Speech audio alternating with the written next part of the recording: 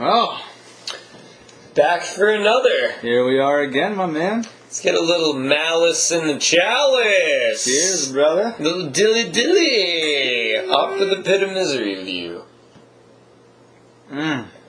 Part 2, man. Part 2. Talk of about 4. The devil's in the details. In the details. Oh, yeah, I mean, how great is it that, Game of Thrones is so intricate that we need multiple parts just to get through like one season or, partially through one book. Like, how great is that, man? Yeah, I mean, that's what's so great about a fantasy show is it's not like, even sports, right? Sports you can dissect even down to like statistics and that sort of thing, but it basically almost can become bland to audiences at points. Whereas like here, there's so much material. It's like the day flies for us, man. It's so true. It's funny, we joke around about this like every time we do our podcast. Like, we'll get in there, hang out for about an hour, get our stuff on there, and then we'll get out of there. And it's like, it always turns into an all-day thing for us. Oh, man. Like, to take you guys through a quick day for me and Josh, we first thought when we would do this thing that it would take an hour. We were like, I want to do an hour every Sunday, an hour and a half, maybe. Yeah. It was like 4 hours later. Yeah. Go to lunch, come back. It's like 10:30. Crazy. Staying up late. We basically just have to book every Sunday from now on. Because, like, it's so funny. People who don't have a podcast or maybe have just had, like, the first thoughts of having a podcast, they really don't understand, what goes into it. The preparation, taking the notes, making sure you're as detailed as possible so you've got great content. And then on top of that, getting the right equipment. And then, not even to mention, the actual, presenting of it. If you get to a point where, before you kind of really get into it, you're like, man, I don't like how that sounds. Let's go ahead and, cut that, start over. Right? And then, let's say everything goes perfectly well. You still got to worry about editing the audio and editing the video at the end. So, it's an all-day process, guys. So, if any of you are out there that are starting a podcast, I say do it. Just don't think it's going to be a walk in the park and you're going to get in there and get out in an hour and a half, 2 hours, because it's not happening. You get some funny stories along the way. It is true. Which is pretty funny. It's so funny. But, that's one thing this thing has really taught me is, what goes into a podcast. Because, we just woke up one day and we're like, let's shoot this. Let's shoot for the stars. It's true. Chase, he came to me and it's like, man, podcasts are really starting to pick up around the country.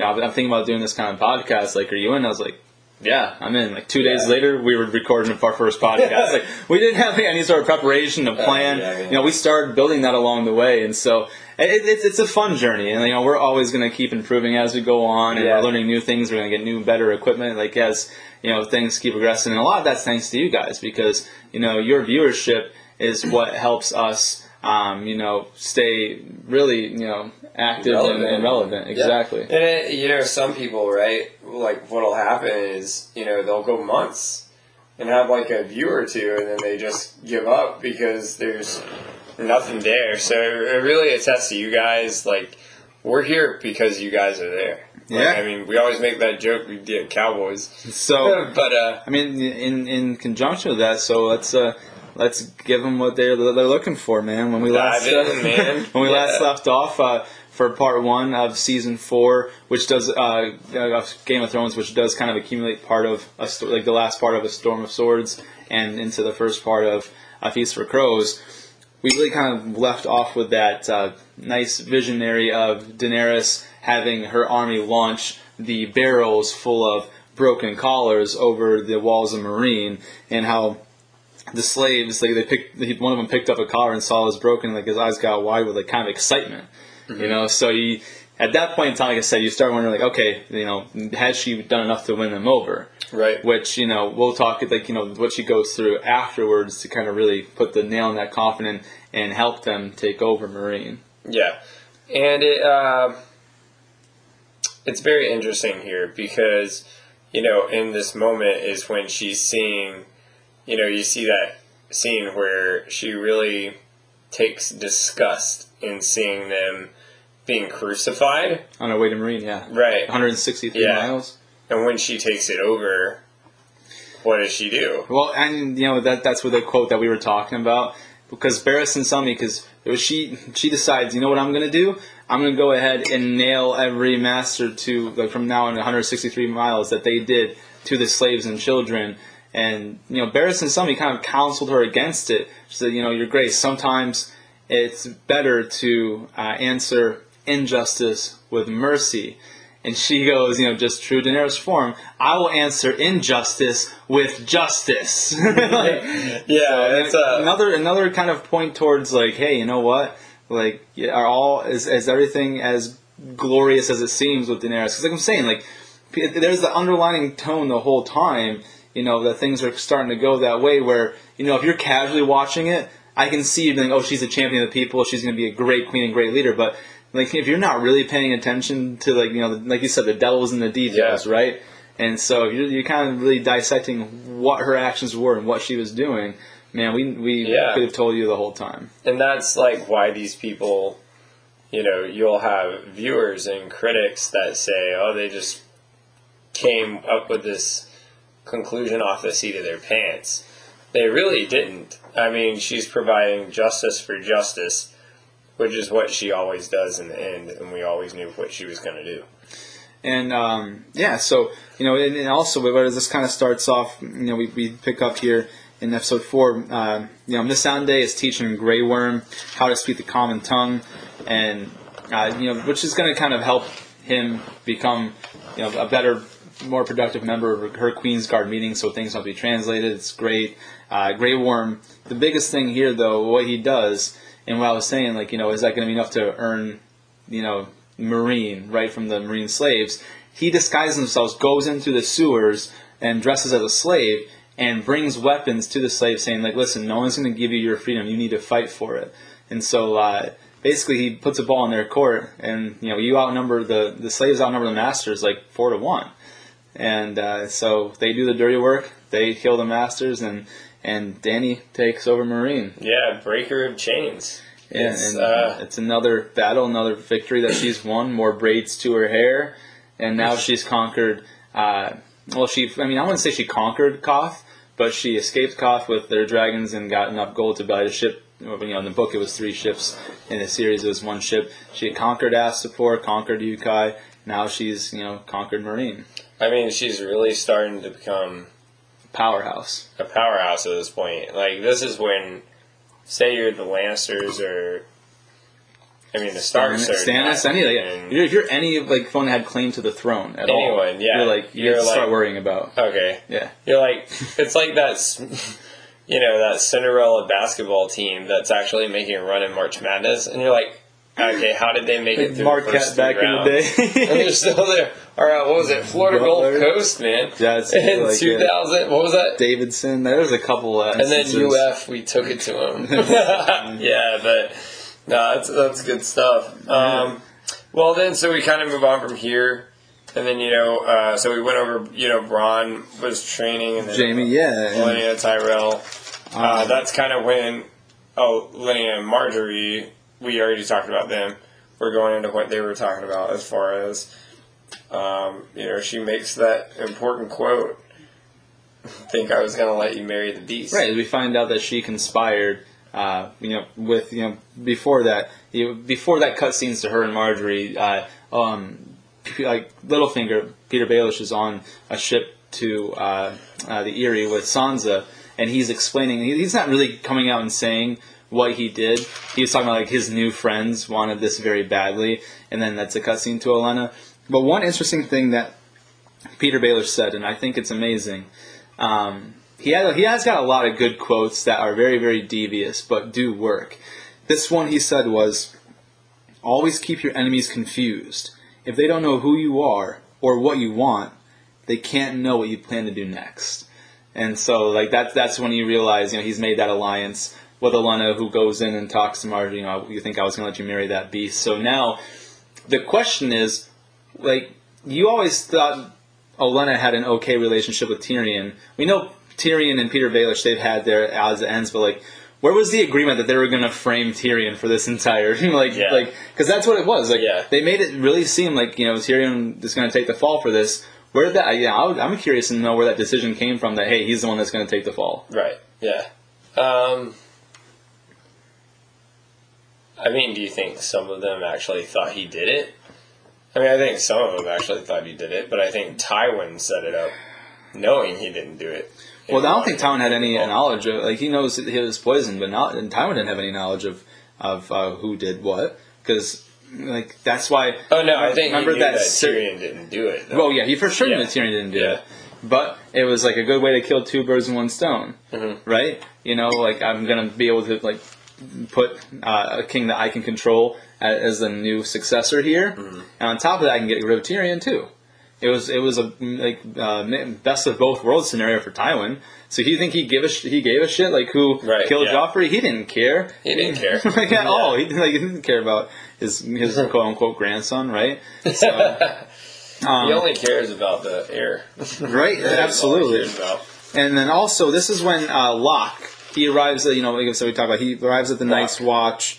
He meets Jon Snow. He shows that he's a capable fighter, which is something that the Night's Watch lacks, and so he kind of immediately earns Jon Snow's respect. Because remember, he had that like battle on the spar field where he like knocked that guy out. He's like, that guy had two weapons, he knocked him out. He's like, you could have gone easier on him, and he's like, well, he wouldn't have learned anything if I did. Right. So he kind of earned Jon's respect there a little bit. And one thing I think we need to mention too is when Olenna was talking to Marjorie, to your point about, like, you think I'll let you marry that beast, she was talking about how she really influenced her. She was betrothed to somebody, and how she accidentally slipped in the man's room that she wanted to be with, and absentmindedly gave him a very great night. And how that guy never ended up making it down the steps to propose to the other girl that he was supposed to marry, and all he wanted was what she had given him the night before. And she's like, I was good, I was very good, but Marjorie, you're even better. So you need to get your claws into Tommen before Cersei does. You need to turn to your side. Right. And so that's when Marjorie goes and visits Tommen in his room that late at night secret, like, ooh, that little rendezvous was kind of steamy for a little boy who's 13, probably just experienced. He doesn't even know what puberty is yet. Big dirty, right? Yeah. So she like kind of gets all close and like just really, like honestly seduction at its finest. Like didn't Marjorie Tyrell, like whoever, like the actress who played her, had those seductive eyes, and she really did a great job. It's very like it was interesting. Here's a good point though, right? So of course, it goes all into, like, she's always just wanted to be the queen. That's what she's always wanted to be. Yeah. Going in from a show perspective, could you imagine being the director and trying to convince someone, hey, you really need to get in the role with this, because this actor is a child, and I need you to seduce them. Right. Seriously. That's exactly it. And literally. I mean, at the end of the day, if you're good at what you do what you have to do. And I guess it's more acceptable for women. Well, on top of that, like, she didn't like do anything either. Like, I mean, she didn't like kiss him or like take advantage of him in that time frame. Like, all she did was like make a lot of references to like what they could be doing, and like made him want it without realizing like she was the one making him want it. Yeah, like, you know what I mean. So. There's a line between seduction and actually taking action. So you can building up the anticipation, but without really crossing the line. But yeah, I mean and I feel like it's definitely more acceptable for a woman to be on a You know what I mean? Which we won't go there, but could you just imagine that if you were D.B. Wise or Biddinghoff and you're like, this is what I need. Well, think about it. We almost kind of did. I mean, it wasn't as egregious, but Peter Baelish kissing Sansa a little bit later in the season. Yeah, or Podrick Payne. Podrick, when he was really 12, man. But he's getting his play on.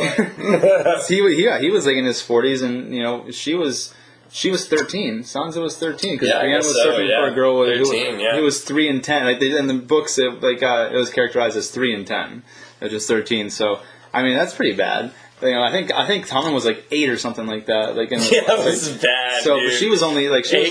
Old. Marjorie was. So that's an 8-year difference between 45 and 13. That's a way bigger. That's someone in the second grade. Agreed. Think about Baelish being 45 and Sansa 13. Yeah. That's a way bigger age difference. So and then also this is the kind of true to the name of the episode, Oathkeeper. Jaime, summons Brienne, and he actually gives her this Valyrian steel sword. This one-of-a-kind sword that his father forged from Ned Stark's blade. He said, this is forged from Ned Stark's sword. I want you to use it to protect Ned Stark's daughter. So you're starting to see Jaime, his arc kind of change from, what kind of scoundrel person he was in the very first season to coming around with a conscience and starting to want to do the right thing a little bit more. And not only does he give her the sword, he also remakes her armor and sends her on the mission to find and protect Sansa. So I think we start to see the kinder side of Jaime because of all that he's kind of gone through and realizing that some of the stuff my family does is kind of fucked up. So here's a quick question, real quick, just since we're on this topic of Valyrian steel. Mm-hmm. Do you think the Lannisters were thinking, "Oh, this is just a really nice sword"? Or do you think they had any idea of the significance of it with the Whites and the Anti-Gods and the White Walkers? No, they had no, because nobody knew Valyrian steel killed White Walkers. That wasn't, you didn't know that until Jon Snow killed the first one with his Valyrian sword. So, no, I think they knew the significance of how valuable Valyrian steel was because Tywin goes into a quick little monologue about how there was only 3 smiths that could forge a Valyrian steel sword, and one came at his beckoning, as his guest to make this one. So they know how rare it is and how valuable it is, and he's always said Tywin's always wanted a Valyrian sword in the family. Now I've got 2. The one that they gave to Joffrey as a wedding gift, and the one Jaime Lannister has. But think about that. How much you were known as an elite swordsman. How much the Valyrian steel, that kind of value and that kind of craftsmanship, how much that must have meant to him, and he just gave it away. Didn't sell it, didn't do anything. He gave it to Brienne and said, "Listen, I need you to use this to protect Sansa. It's the right thing to do." That's how much his character arc had developed by that point. Yeah, why is it Valyrian steel that's their weakness? We know Dragonfire and all that stuff. So Dragonfire, Obsidian for the they call it Dragon Glass, but Obsidian. And then, I don't know, maybe because Valyrian steel has to be heated to a certain degree of temperature before it can, I'm not really entirely sure. It's supposed to be one of the hardest steels there is, sharpest for sure. I don't know why they chose that. I don't know if there's any protective quality of it. And I guess Dragon Glass, technically, because it's heated by dragons. Right. So I don't know if you've got to put a fire to a certain temperature to melt the sword and fold it to become a Valyrian steel sword. If you guys know, let us know. Yeah, that's a great question. Also, now that we're talking about Valyrian steel swords and we're talking about Jon Snow, he kills a wildling with a White Walker with the Longclaw, which is what Jeor Mormont gave him. He puts a band of brothers together to kill the mutineers, and what Alistair Janos Slynt basically said to Thorne, "Listen, you might have to end up taking orders from Jon Snow one day because they don't like you here, and Maester Aemon's going to insist on having a choosing. So what you should do is you should go ahead and let him go to try to kill mutineers and have them finish him off." And so Alistair Thorne comes up with him, and he's like, "Listen, I'll sanction your trip beyond the wall to go kill the mutineers, but I'm not going to force anybody to go with you, only people who volunteer." Right. So basically, he could have gotten 0 volunteers and gone by himself and got killed. Right? That was what Alistair Thorne wanted, but he spoke eloquently. He was passionate about it. So he got Gren, he got Pip, he got Ed, Tollett, he got Locke as well. He's like I can't let recruits above the wall. And he's like, "I'll say my vows." That's how sleazy. Locke was like, "I don't give a shit. I'll make a vow and I'll break it anyways." But so and while this is going on and they're putting that together, we kind of get a cutscene too. What's going on with the mutineers at Craster Keep? Carl's kind of running the show there, talking about how great he was. Drinking out of the skulls. He's like, "What's that, Lord Commander? You want us to fuck them till they die?" Okay. Fuck them till they're dead. Yeah, right. That's right. That's sick. Right. So it was a rape orgy fest. It was so strange. And the last boy of Craster was born, and they give him to the White Walkers, man. Right? And so and then while they're out there, they see. So Bran, Mira, Jojen, and Hodor, they see the Night's Watch there. They think it's the Night's Watch. And then Mira sees how it really is. Like she's like, no, wait, something's wrong here. And then she's like, they're like, we gotta get out of here. She turns around and she gets whopped. They knock her out. They take them prisoner. I'm laughing because I wrote down a note that said he looks like a ghoul or something. Who, Carl? A Carl, yeah. He looks like a gargoyle or something. Did he look? It was like really one of strange. them monkeys in the jungle or something. I don't I was a legend in Jedi. But so they capture Bran. And it was funny because he's like, I thought this was going to be another boring day because they're about to kill the other two, Jojen and Mira. And they don't tell him who they are, and so Bran's like, I'm Brandon Stark of Winterfell, and Rast is like, that's Jon Snow's brother. And I was like, and I thought this was going to be another boring day. Oh yeah, exactly. Yeah, he actually says here, remember he said I was a fucking legend back in the day. Fucking legend in Jin Alley. And what did he even do? What did he do? He was a cutthroat. He was a cutthroat. He was hired to basically kill people. Yeah. But not quite like a sellsword. It's just kind of like a gutter alley rat. Yeah. It's So, and then it kind of ends. And this is one thing that when we do our final wrap up summary in a couple weeks' time, I'm going to bring up again. But this whole episode ends with the Night King touching the baby that they gave to them as an offering, and how the baby's eyes turned blue, but it was still alive. What was the significance of that? Because we never found out what they did with all these babies that the boys that Craster was sending off to this Night King. What was the reason behind it? Why would you end an episode, making us look at that? Nothing ever came from that. So I'm upset about that. One of the many things that kind of upset me. What did you think? It upset me too, because on top of that, the Night King, like we've always discussed here, he doesn't actually exist in the books. They just call him yet. We don't know. Which my theory is he could be the one that they refer to as the anti-god, which is the opposite of Lord of Light or the Lord of Darkness. Lord of Darkness. But as far as the show goes, it's really kind of annoying in a way, because it's the first time you actually see the Night King, and as detailed as this show is, you would think the reason he's holding those babies is something significant. I guess you can go and say, well, I guess it was just to show that he turns people into White Walkers. But otherwise, there's really no... It's you think there's so much significance there. Just later we find out, nothing ever came history. Of it. Yeah, exactly. Yeah, and so that's kind of how that episode ends. Episode 5 starts off with, Dany being advised that Yunkai and Astapor reverted to their old ways. They took over since she wasn't there to rule. Right. So she decides instead, this is a big decision because, she told Jorah, you counseled me caution once, so I'm going to listen to you again. I'm not going to go to Westeros. I'm going to stay and rule in Meereen, because if I can't, control 3 large cities, how can I be a queen of 7 kingdoms? Yeah. So, that's how that kind of starts off. Hey, quick question. Yeah. Remember when, speaking back of that baby real quick, when they gave him to the Night King, the Night King picked him up and they sacrificed it. Remember all those women that were whores or something, or being raped?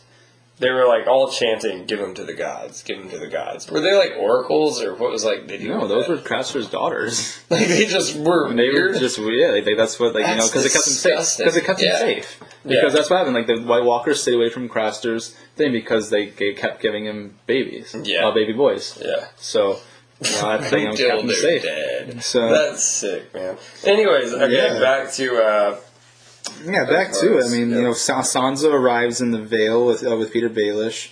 I think because under the guise of her being Elaine, which is Peter's niece or whatever, not really a real person, but she can't be Sansa. She's told to put her hood up. Also, this is a good thing too. I wanted to talk about. Yep. How we talked about the Lannisters being one of the richest families in Westeros, and how they always pay their debts. Tywin, actually, when Cersei's in there talking to him, he tells her they're broke. Their mines ran dry 3 years ago. That's a big one. And that they owe the Iron Bank a tremendous amount of money. And then Cersei's like trying to press him, like, well, how much? He's like, a tremendous amount. They're millions in debt, like, and that's why they need the Tyrells so bad, because the Tyrells, way outside the Lannisters, were the second richest family, but they really are the richest family because the Lannisters have no money of their own. Yeah, I know, that's so true. Yeah, they really aren't. It's just all a farce.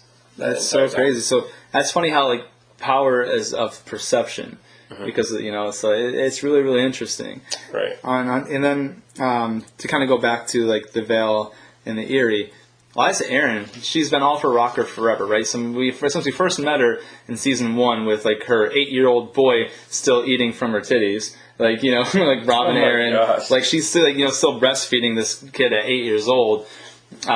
She's always been a little off, right? So she kind of goes crazy, asks, like, why Sansa, like, why he's taking such an interest in her, like, grabs her by, like, the wrist, like, bruises her, like, screams, like, why is he interested in you? Does he love you? Like, have you had sex with Peter? Like, she's, like, really, like, pressing her on this stuff, and, you know, Sansa's like, getting terrified at this point, and, like, you kind of feel bad, because nothing ever goes right for this poor girl. She goes to King's Landing, thinks she's going to marry the king, become queen, nice, like, romance thing, and then they kill her dad, they beat her, you know, like, they marry her to the imp, then she escapes, and then she's got her crazy aunt, like, attacking her, like, man, Sansa, and then obviously what happens to Sansa later, too, like, she goes through the ringer, brother. Yeah. She goes through the ringer. Yeah, and keep in mind, you know, Lysa at the time was really, you know, as she's questioning her, and she thinks for a minute that Sansa's right and Baelish has no intentions, she, like, kind of, like, almost eases her over. Yeah, plays it off. Yeah. Like, oh, sweet child, no one's going to hurt you. Like, dude, you're just going to act like you didn't just pull, like, a, like, Dr. Jekyll, Mr. Hyde deal on her? Like, what are we doing here? Oh, yeah. And she even says, pretty soon you'll be the Lady of the Vale. Yeah, you'll marry Rob and you'll be the Lady of the Vale. Yeah, so she's off her rocker, man. Off her rocker, man. Which we skipped over just a couple of things that I'll touch on real quick. Remember, there is a moment where Bran kind of wargs into the wolf, and then you kind of notice Ghost. Remember, Ghost was taken out by Rask. Rast, yeah. Yeah, Rast. Well, then, you know, there was that moment where you do see Weirwood Tree when Bran was. If we kind of skip back just a minute. Remember when he, like, wargs and you see the Weirwood Tree after the White Walkers? Yes, the baby? That was in episode 2. Way back there. That was in episode 2, yeah. So that's, like I said, like, he warged into the, we did this the last episode last week. We were talking about him working for too long into the wolf's body and the dangers of that. And after that, he had the green. We talked about he had the green dream of the coming to him, and he sees the Weirwood Tree. So that was a while. That was a while. That was a way back. That was an episode back. A couple episodes back. Coming out of left field again. Anyways, I just saw it in my notes real quick, so I'll just give a quick glimpse of that real quick. Well, I mean, I think a good thing that you bring up too about, because I know what I want people to understand about the Weirwood trees is. That's what I was going to say. Yeah. You go say it. No, the Weirwood trees is like, they are where you worship the old gods, the gods of the first men. You know, how people say in the show, you know, I swear by the old gods and new. Well, the old gods, so there's what's called a godswood, meaning there's trees around, but in the center, the heart of the godswood is a Weirwood tree, which is the tree that you see that has, like, the face carved into it. Right. And that's where they do their praying and worshiping at. So, you know, people get confused thinking the godswood is that tree. The godswood is the entire area. The Weirwood's the actual tree with the face on it. And so there was one at Winterfell, and there's actually one in King's Landing, and then the Three-Eyed Raven came to him a couple episodes back to what you were bringing up. And that's the only reason I mentioned that. And if I'm right, because what I wrote down here, the children of the forest, they were thought to have carved those faces into the trees, right? Yeah, when they were doing, like, their worshiping. But, yeah, the godswood, from what I was looking up, they've been around for, it says 10,000 years. I guess thousands of years, I would say, in the woods. So, they think that children of the forest no longer exist. Remember, like, oh, man, I think maybe this was season 2, when Maester Luwin was talking about how the children, you know, all, like, when Bran was trying to tell him that, you know, his dreams come true. And he's like, well, the Children of the Forest may have existed at one time, but they're no longer around. Yeah. So it's interesting. And just relating to the Night King, because who we wind up seeing later on. Anyways, Arya, she kind of just gets into this quick little conversation with the Hound, and I just thought this was really funny, where she's like naming off her list, right? And she goes through them, and she goes, Joffrey, Cersei, Walder Frey, Meryn Krant, Tyler Lannister, Wed Woman, Beric Dondarrion, Rosmere, Iliad Payne, and Mountain. And, it was basically just rambling It's going on her whole list, yeah. And the Hound, he goes, shut the fuck up, basically. Are you going to name everyone in the... He says, he's like, the name of every fucking person in Westeros? What would you do? But it just goes to show, this is when... It's like, I'm not done my list. List of what? Every fucking person in Westeros. Let's be fucking realistic. And that's what's so great about the Hound is he's very realistic, almost just like he's cynical. Saying. I think he's cynical. Yeah, that's a good word. No, I like that word. Talking about the Hound now too. That's when this is around the same time he gives her that lesson about having an armor and a big fucking sword because he's he wakes up and she's not there after she goes through her list and that's how she falls asleep. He freaks out. He's like, girl, and then he finds her doing her water dancing down by the river. Yeah. And he's like, what are you doing? And she's like, I'm practicing. It's like, for what? He's like, what? For what? He's like, carry a big sword. She's like, oh, I was trained by the greatest swordsman that ever lived, Syrio Forel, first sword of Bravos. And he's like, where is he now? He's like, is this greatest swordman dead? He's like, yes. He's like, well, he wasn't that great apparently. He's like, he only had a stick. He's like, the greatest swordsman didn't have a sword. The greatest sword that ever lived never had a sword. And he's like, well, how'd he die? He's like, he was killed by Meryn Trant. He's like, Meryn Trant? Meryn fucking Trant? I know Horse could kill Meryn Trant. Which is funny though. Oh, jeez. Oh, no, it's great. Because it's funny because you mentioned that. Because, Meryn Trant, he taught her... almost like they kind of call him the dancing. No, that's Syrio Forel. No, Meryn Trant is the guy who killed Syrio Forel. He's the one that beat Sansa with his sword in the throne room. So Syrio Forel is Syrio Forel is the dancing master. Yeah, Syrio Forel, that she learned from him because she kind of gets that whole, kind of pick your poison kind of style, almost like how Oberon has the Princess Dorne where he fights with intellectuality, but then she's getting the same side as the Hound is showing her of just what it takes to win. So almost, I like your point there. I'm going to expand on it. More like Syrio Forel was more technical finesse. Hound, big, brawn, strong, so she is getting over the time getting the best of both worlds. And even the best of the third world, when we go at the very end, where she ends up ending up in Bravos, we'll talk about later on.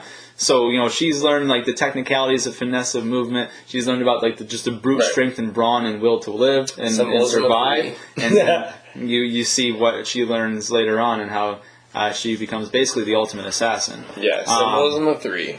Big stretch. Yeah. No, and then, think about it. You have Syrio Forel, and you have the Hound, and then in the middle, you have Arya. That learned from both of them. That's 3. Yeah, I think she also learned from her number one, her brother Jon Snow, who gave her the sword to begin with. She was practicing with the archery in the very, very beginning of Winterfell. So I guess I would say when I say the symbolism of 3, the 3 real techniques though would be more closely to what you're referring to. Killed her, raped her, murdered her. With the techniques being, the technicality, the footwork, the finesse, and the balance, and then also the brawn and brute strength, and then I'll say just faceless men for we'll talk about that later. Yeah, but those 3 techniques, I can see that more being the symbolism going from there. But kind of jump back into where we were now that we talked about the Weirwood Tree and kind of where we're at with them. The Night's Watch arrives at Craster's Keep. Locke actually finds where Bran and Rickon... No, I'm sorry, Rickon's gone by this point. Bran and Jojen and Mira and Hodor are. And remember, Locke is the one that was sent by Roose Bolton to capture Bran and Rickon so they can hold them hostages at Dreadfort so they'll have the keys to the north. Because they thought, they were dead. And Roose Bolton is now the Warden of the North, and he wants no challengers from the northern houses who would most likely flock to House Stark if one of those two were to grow up, and become who they're supposed to be. So Locke tries to kidnap them, and he succeeds to a certain extent. He gets them outside of Craster's Keep, but then Bran wargs into Hodor's mind again, and Hodor picks him up and snaps his neck one-handed, just like a giant beast. Which, talk about how screwed up they are. Hodor, he's almost looked at as he's special. A simpleton. Right, a simpleton, as they call him, yeah. And they were trying to stick him with the sticks. That was so good. He's like, what did Rast say? If I was your size, I'd be king of the fucking world.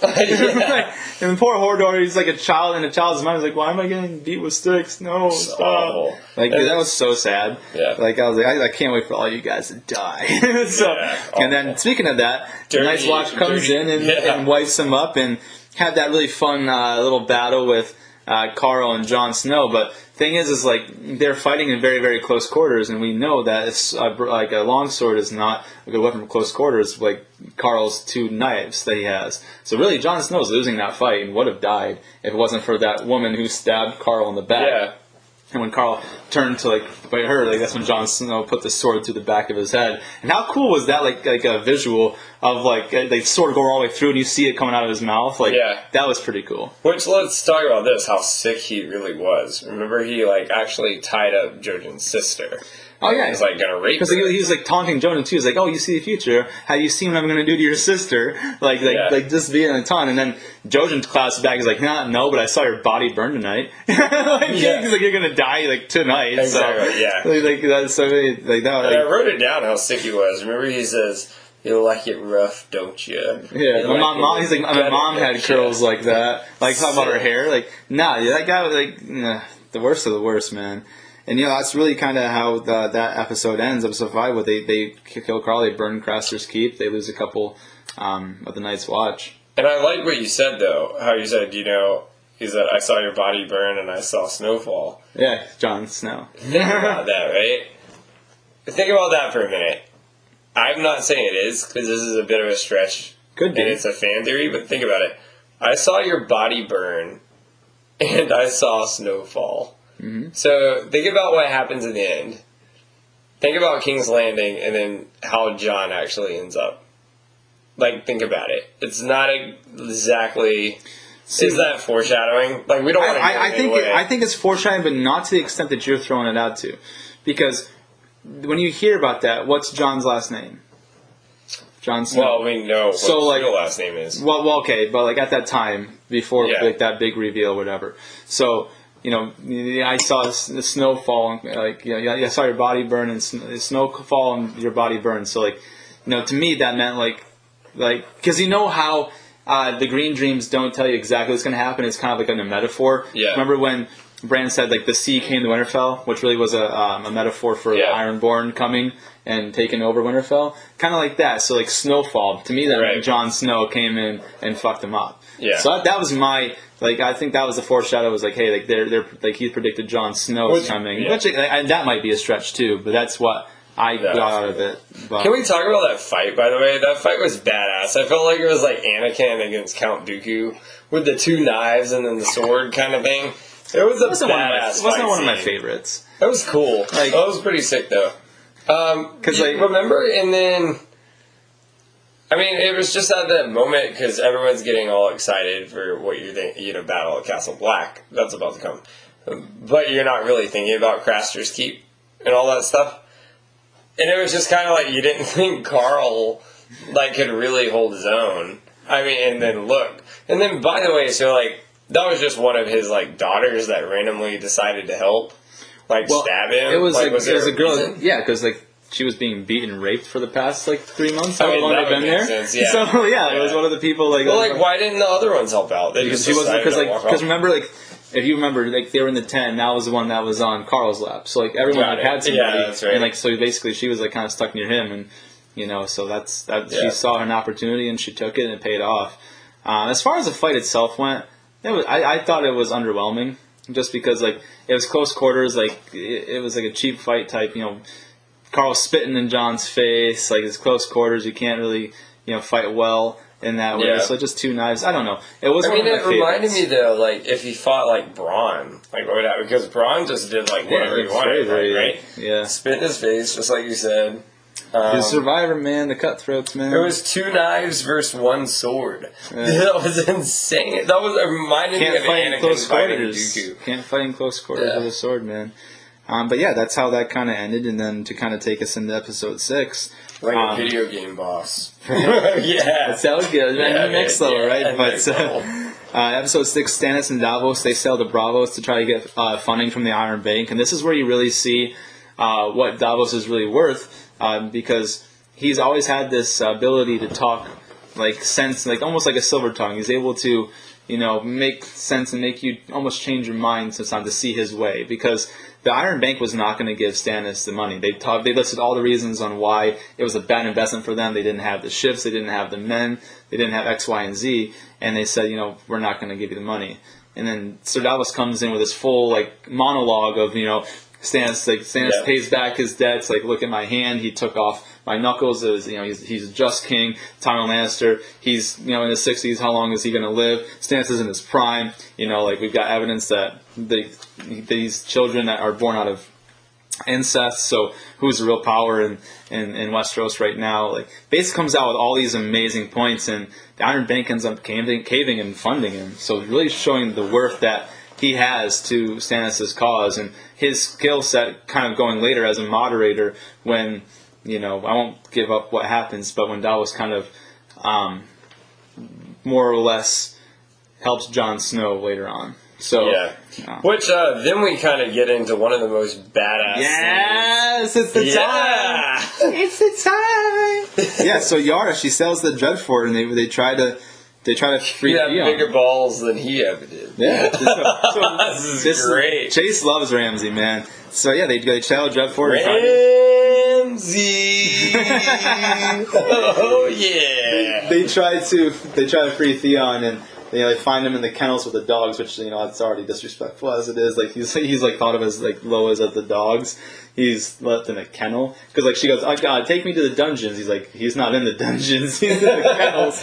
That was messed up, and so and then he broke him so psychologically at this point that he thought that she was almost like how the girl seduced him, and that he was going to come. She's like, "No, you're not real. You're not real." You thinking that's another trick from him. You almost start thinking wouldn't it be funny if then Theon, also known as Reek at this point, Reek because he smells, started barking like a dog as he got back in the kennels. He kind of, in a way, acted like a dog. He bit her hand and ran back in the cage. It was he was like, Reek! It was almost like a Scooby-Doo episode. Yeah, it's so funny.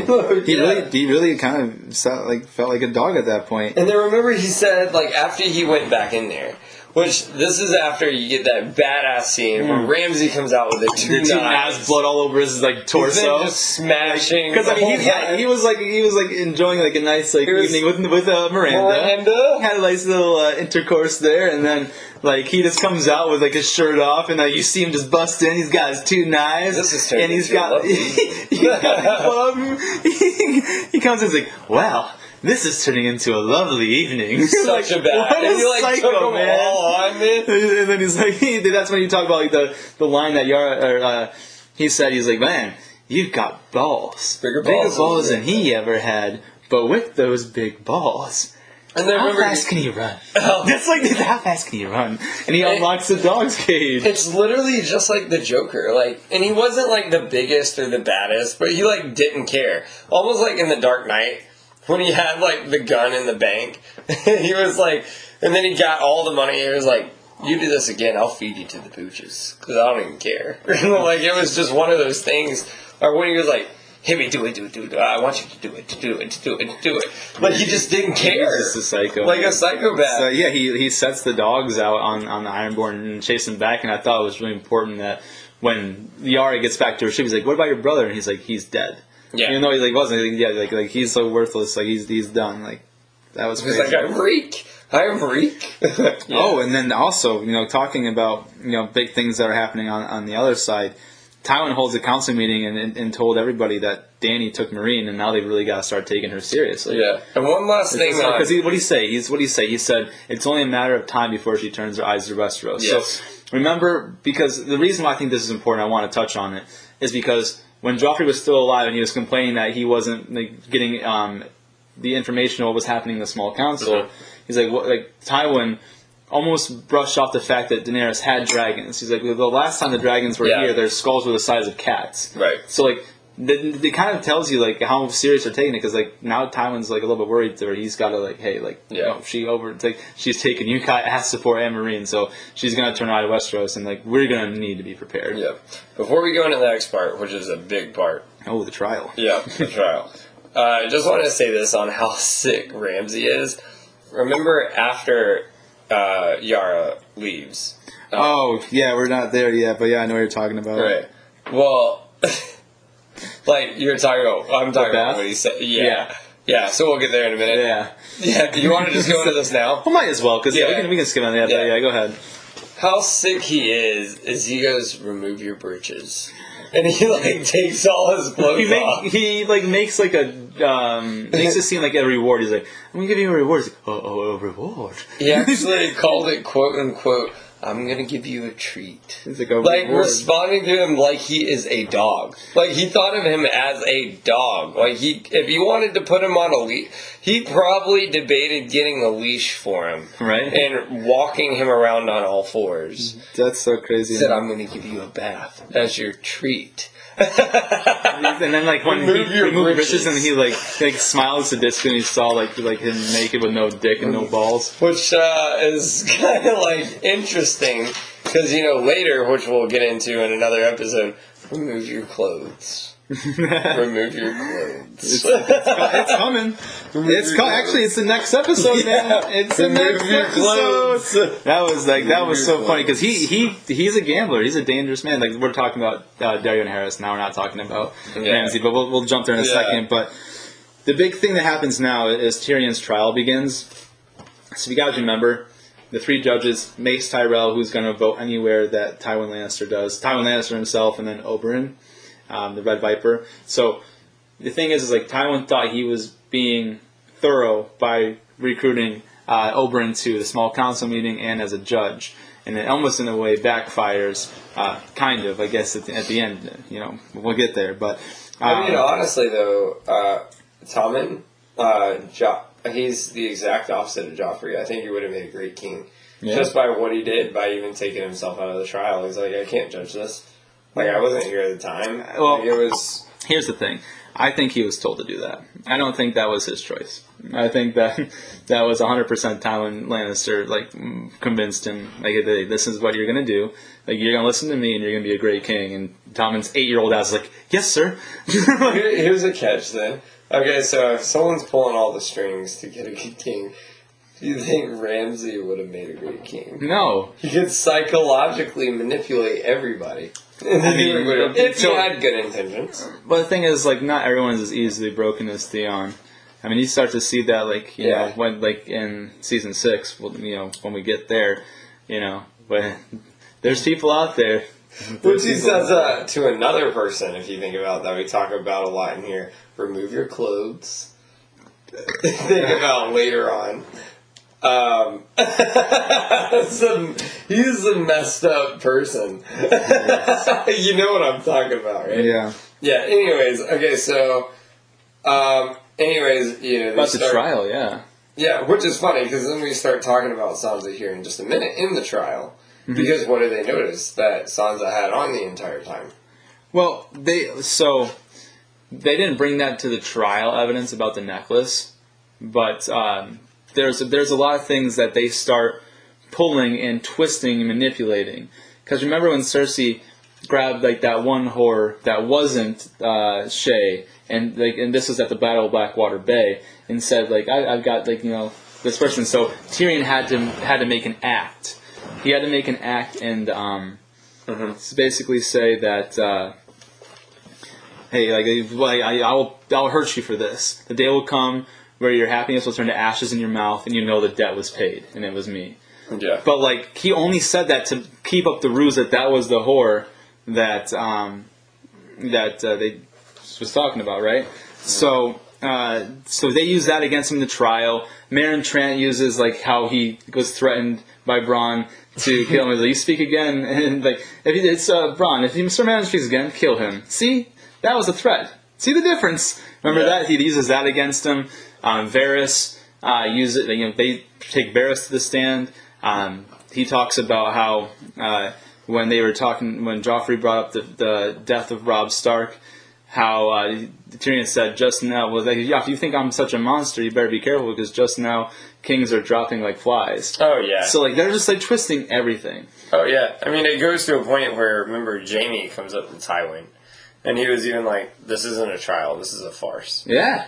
Because talk about the deal that he made. Yeah, and he made a deal with him, and so this was like a big thing with Tywin. So a lot of people don't realize. Tywin's goal wasn't just to, completely bash Tyrion and execute him because he had reasons in this whole line. He really wanted to carry on the entire heir for the Lannisters. So at the time, Jaime was in the Kingsguard. So, he couldn't take up the throne of the heir. So it technically would go to Tyrion at that point. Yeah. So if Tyrion...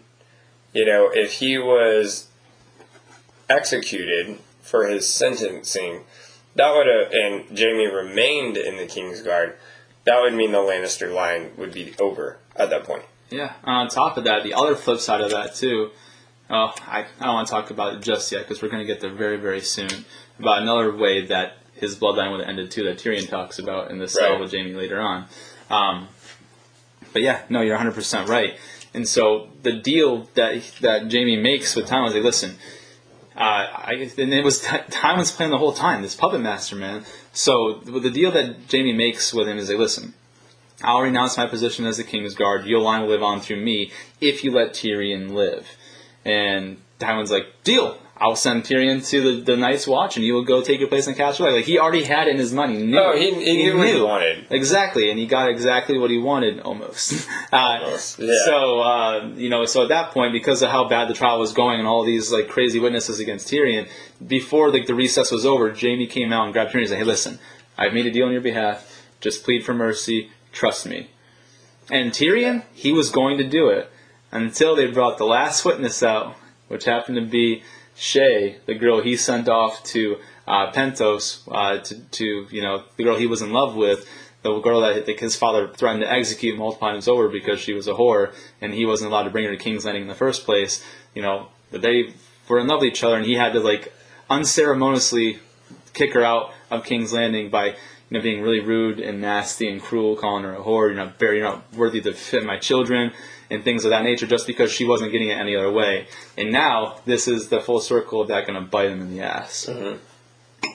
And at this point, Shay actually winds up declaring herself as a whore, and actually testifies against Tyrion at this point. And, she makes that statement. She says, "I was his whore." And she was actually saying exact quotes where she was like, as far as you're exactly right. I was mine and mine is yours, and I let him put himself wherever he wanted to put himself. He could touch me wherever he wanted, and at this point, it really breaks Tyrion down because she's saying all this in a way like all those things factually happen, but she's saying it in a way as if she wasn't consensual about it or into it, and acting like she wasn't all about it herself, making it seem like I only did this because I was paid to do it.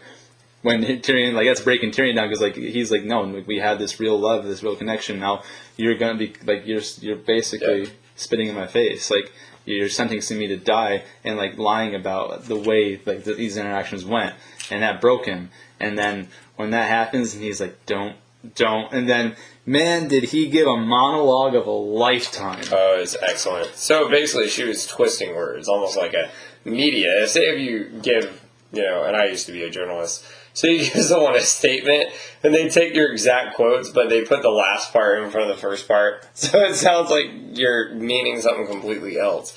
But Tyrion's statement was absolutely amazing. So Tyrion says, "I wish to confess." And Tywin says, okay, so you wish to confess to the murder of Joffrey and his death. And he says, no. Of that I'm innocent. That's exactly that. Of that I am innocent. Says, I wish to confess to being a dwarf. The crime of being a dwarf. And Tywin said, you're not on trial for being a dwarf. Says, well, I've been on trial for that my entire life. Oh, yes, I am. Probably the best monologue I've ever heard. Then he turns over to the audience and is like, I wish I was a monster you all want me to be. I wish I had enough poison for the lot of you. Oh, yeah, I actually have it right here, and you have it almost dead on.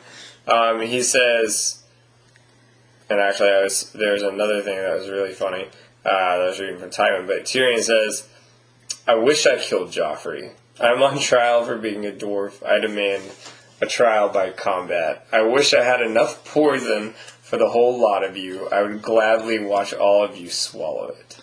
Yeah. And that's the... the thing is, he doesn't say, I declare a trial by combat until the very, very last. That's the very, very last thing he says before it cuts the episode, which is awesome because you have that intense stare down between Tyrion and Tywin, because Jaime had just made the deal for him to save his life, and Tyrion, Shae broke him to the point where he's like, I don't even care.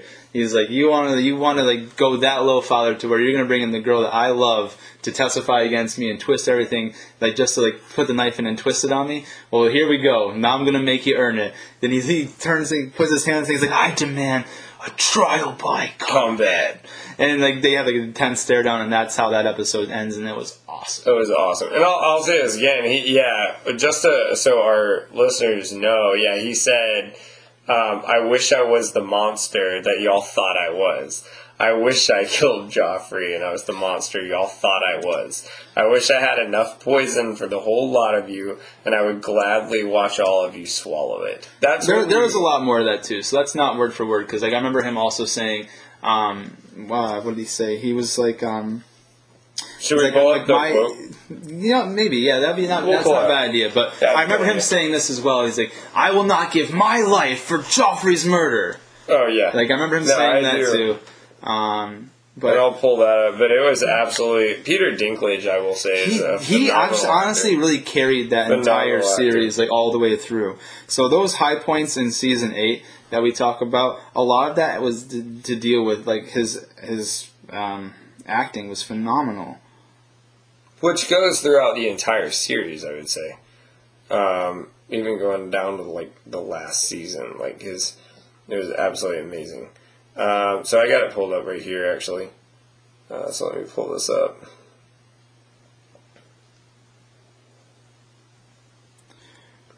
I got it. I have it right here. So I'm going to read it word for word. Tyrion says, Father, I wish to confess. And the crowd, chatter dies down. He's like, Tywin, he's like, you wish to confess? He's like, he turns to the crowd. I saved you. I saved this city and all your worthless lives. I should have let Stannis kill you all. Then Tywin says, Tyrion, do you wish to confess? And Tyrion says, yes, Father, I'm guilty. Guilty. Is that what you want to hear? And Tywin says, you admit to poisoning the king. He's like, no, of that I'm innocent. I am guilty of a far more monstrous crime. I'm guilty of being a dwarf. And Tywin laughs and he says, you're not on trial for being a dwarf. And Tyrion says, oh yes I am. I've been on trial for that my entire life. And Tywin says, have you nothing to say in your defense? Tyrion says, nothing but this. I did not do it. I did not kill Joffrey, but I wish that I had. Watching your vicious bastard die gave me more relief than 1,000 lying whores. And he said, I wish I was a monster you think I am. I wish I had enough poison for the whole pack of you. I would gladly give my life to watch you all swallow it. And then Sir Meryn please escort the prisoner back to his cell. Tyrion yells, I will not give my life for Joffrey's murder, and I know I'll get no justice here, so I'll let the gods decide my fate. I demand a trial by combat. And this is huge, because what people don't realize, this wasn't just Tyrion getting justice for himself. People forget, Tyrion thought this through, because not only was he getting justice for himself, he knew, say if he doesn't even win the trial by combat and he dies, Jaime will not take the throne as heir. So it was another stick Casterly against Rock, Tywin. not the throne. Casterly Rock. Yeah, and take his place over there. Well, Yeah. he said he would bet a wife and all that stuff, right? But it goes to show Tywin only cared about his family line, and Tyrion was like, well, this is a win-win for me. Kinda, yeah. Yeah. And on top of that, too, because now kind of how they go into... That's how that episode ends. The next one starts with Tyrion and Jaime talking about the trial by combat and how Cersei chooses the mountain. Right. And Tyrion's like, why don't you, you should be my champion. Mm-hmm. And Jaime's like, well, this is where you kind of see the sadness. He's like, it's proven my training isn't going well and that I couldn't beat a stable boy with my left hand. And so Tyrion's like, "Where's your sense of adventure?"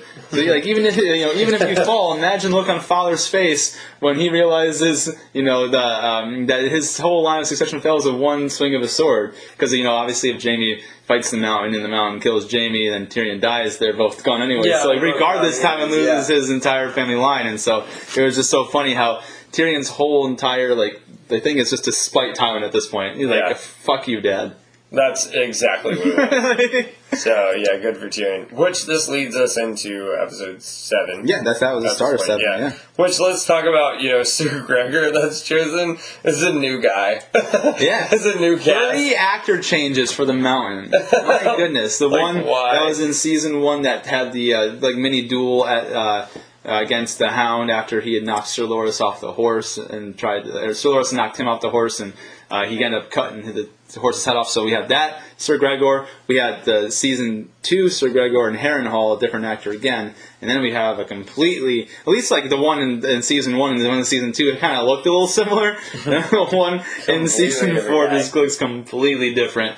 But he was still a big guy, and he did the job for what it was. But my own personal opinion, I liked the Mountain from season 1 because he actually resembled the Hound. That you can make the case that they could have probably been brothers in real life. They resembled each other, and I thought that was cool. But they went with what they went with. Oh, wait, the reason why, that's right, I didn't even go into that. Conflict. The scheduling conflict, because the original Mountain... They had a lot of those. Right, yeah, sure they did. Remember the original Dario? Well, we looked it up, he was trying to do Transformers Refueled or something. it's Transformers or... Transporter. Or Tron or something, right? It was a Transporter Refueled. Right. It was one no one cared about. Remember Jason Statham was it was one of Jason Statham. There was a third one at that point. And then the Mountain, he was in The Hobbit. Yeah, the original. he was in The Hobbit. So the scheduling conflict. Was he the actual? He was like an orc or something like that. Was he the main one and was just computer generated, CGI'd? Bro, we're gonna have to watch it. I haven't seen The Hobbit one, and I wasn't really paying attention for his character, so we're gonna have to look it up. But regardless, my own opinion, I liked him the best out of all the Mountains. Yeah. Because he's described as a mad dog, and that's kind of the new guy did what he did, and it was okay, it was cool. But the new guy kind of seemed like a pit bull more than anything. Where this other guy, you could see him being the Hound's older brother. Well, he seemed like a dumb Frankenstein. He didn't have really any words. Just it was so funny. What do you say? Who am I fighting? And Cersei said, "Doesn't matter." And he goes, he didn't say a word. He's a man of few words. And I will say this about the Mountain. In the book, he's described as being so big that he can hold a longsword in one hand. Yeah. Yeah, and it really didn't portray that as much in the show. I mean, they did what they could. And, it doesn't even say, his real full title is called The Mountain That Rides. So it just kind of shortened it to The Mountain, I guess, in the TV series. But, yeah, I mean, now that we're talking about, Sir Gregor and the Hound, this is, it kind of cuts over to the Hound putting that dying man out of misery. And the reason I bring this up, and it's important, is because that's, where he shows Arya where the heart is. He's so he has this whole thing talking, and then Arya talks about how, nothing is neither better nor worse than living. Nothing is just nothing. And he's like, all right, well, I would like a swig of water. He's like, I wish it was wine. And the Hound's like, well, so do I. And as he takes a drink, he puts it down. He shoves the thing just to make sure he didn't expect it. Yeah. There's a mercy killing, put him out of his misery. And he shows Arya, well, that's where the heart is, which is going to come into play later on, which is kind of cool. Yeah, it's pretty awesome. By the way, we didn't talk about, originally, Tyrion asked Jaime, but he also asked Bronn. Well, and Bronn kept saying... Bronn, we're not there yet. No. Because what happens before Bronn tells Tyrion he won't fight the Mountain is Jon returns after killing the mutineers at Castle Black, and he tries to convince them to seal the tunnel. That's right. So there's a big there's a sequence and order of events of how they happen. So after the Hound and like the Arya thing, it goes to Jon Snow returning after killing mutineers. And the reason why this is important is because it really shows that Alistair Thorne does care. Like the Night's Watch is his life, but he hates Jon Snow so much that he will disregard sound advice, because the thing is Jon Snow has the knowledge of what's happening in the Wildling army. He's like, dude, they're giants. There's actual giants. And Alistair's like, well, our doors are made of like 4 inches of thick coiled steel. And Jon's like, and it still won't stop them. Like he's like, it's not going to stop me. He's like going through all these things, like, and it still won't stop them. So so instead of like having that out in that whole entire like the little room there, like the dining hall. Basically, the people who sit up at the front are like the Lord Commander, the Maester at the Night's Watch. You've got like the first Ranger, the first Builder, the first Steward, and so he turns to the first Builder. He's like, first of course he has to demean Jon a little bit and say, like, remind me what guild you belong to, Lord Snow. And he says, the Stewards. And he's like, all right. And then, the buildings are under the jurisdiction of what guild? And he's like, the Builders. Like, great. Now, first Builder, whatever his name was, would you agree with Lord Snow that we should seal the tunnel? And that was a loaded question, because he can't just agree with Jon Snow if he thought that was a good idea. Yeah. And so the guy was scared. He's like, no. So basically what we learned there is that this guy's willing to put the entirety of their thing at risk just to slight Jon Snow. Yeah. But yeah, now going back from that, this is where Bronn enters, and he's got his nice new garments on. He's no longer in his like sellsword, like his cloak or anything like that. He starts talking to Tyrion about how he's now betrothed to marry Lollys. Right. And remember, Tyrion was trying to recruit Bronn, and it kind of goes into as far as back to when we always said Bronn was really in it for himself. I mean, and it goes to show how big the mountain really was, because he says, if I'm to fight in the mountain, I'm going to need 2 castles. Right. Yeah. And he starts talking about like the Tyrion's like, well, I'm married to Sansa, who's like the Lady of the North. Like I could do this and that if I'm free. He's like, if and could and would. he's like the North is cold. If you were me, would you like to sleep next to a warm, soft Lollys or freeze in the North? And which is funny, because it reminds me of like what happened with season 2 with Dany. Remember when she was in Karth, and then they were like, you have no allies. You have none of these things. Yeah. Like, it's not happening. Exactly. Yeah. Exactly. And Bronn, what he tells him, I hope they hear me sing a song. Oh, yeah. Before that, because I think this is another important line that Bronn says. Like, it really kind of talks about the friendship between. He's like, I thought we were friends, and Bronn's like, we are friends, but when have I ever asked you to die for me? Right. So it's like, and then he's like, like why? He's like, why should you be sorry? You're a ruthless scout to only offer themselves, and that's what I liked about you in the first place. But also about the mountain too, that we need to talk about, because Tyrion kind of almost mocks Bronn to try to get him into it. He's like, does the mountain frighten you so much? Right. And he's like, I'd be a damn fool if he didn't. He's freakishly big and freakishly strong and faster than you would expect from a man that size. He's like, maybe I could do that. Maybe I could dance around until you got tired. He's like, but it's not worth it. It's just that simple. It's not worth the risk on my head to fight a mountain for you when you don't even know what you could get from me for it. Right. Yeah, no, that's exactly what it is. Then we kind of cut to the whole Dany and Dario. What did he do? He swam a mile offshore to bring her flowers. What a move this guy is. I swam a mile offshore. She goes, I did not tell you to do that. He's like, I'm going to swim a mile offshore to bring you all flowers. This guy, man, swimming a mile offshore. They call him in the previous seasons. He's like a gambler. He's like, you really are a gambling man. Yeah, you really are a gambling man. And then comes in with Sunday. Well, here's the thing too. Before that, remember what he said. He goes.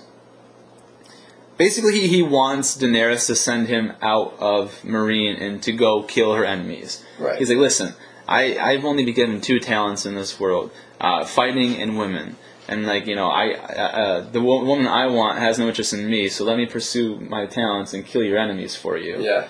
And she's like, well, you know, you're on patrol here, and she's like, did not you like swear your sword to me? He's like, my sword is yours now and forever. And she said, so if I tell you to stay here and patrol the streets, and he's like, well, then I'll stay here and patrol the streets. And she's like, well, I want you to use your talents. That's what she said. Well, use your talents, and he's like, your clothes. yeah, exactly. He goes, so you'll send me away? She goes, no, remove your clothes. Remove your clothes. Well, first she poured the wine. You know, I think we should pour the wine like she did. Oh yeah, a little malice in the chalice, she has a little baby. Flask. She pours the wine. Let's get a little remove your clothes going. How about that? Man, Let's get a little remove your clothes. It was so funny. So, Danny, symbolism of 3. I think we've seen remove your clothes 3 times in this series. Think about that. Here we go, Chase over here with his conspiracy. Malice in the chalice, Cheers, baby. brother. Let's get a little remove your clothes. I'm just kidding. I'm gonna choose that one. You're gonna leave me on my own. Oh no, we're not cheers. Cheers. He wants me to cheers. Okay, fine. Malice in the chalice. Dilly, malice in the chalice. Cheers to that. I like my clothes on. Yeah, I remove my clothes for you, Josh. I prefer my clothes on, my brother. But yeah, man. So he sweet talked his way into Danny's pants, man. And then yeah, man. She like hopped out of the tub and stuff. And like, what did he threw it in Jorah's face too? In the club, and she shakes. Because you guys remember. I don't know what he's singing or dancing. Or I'm just gonna go past that for a second. But you remember very 50 Shades-esque. Yeah, well, we didn't get this. I mean, not really, because we didn't get to see all what happened. I was just waiting for him to his be. clothes just dropped. I was literally waiting kind for of up him. and down him. I was waiting for her to break out that whip she just got and say, "I'm the breaker of chains," and chain him up. Oh yeah, I'm the breaker of your chains. Remove your clothes. Oh yeah. So he has that fun night with Dany. And then he kind of throws it in Jorah's face. He walks out of like her quarters as Jorah's walking up.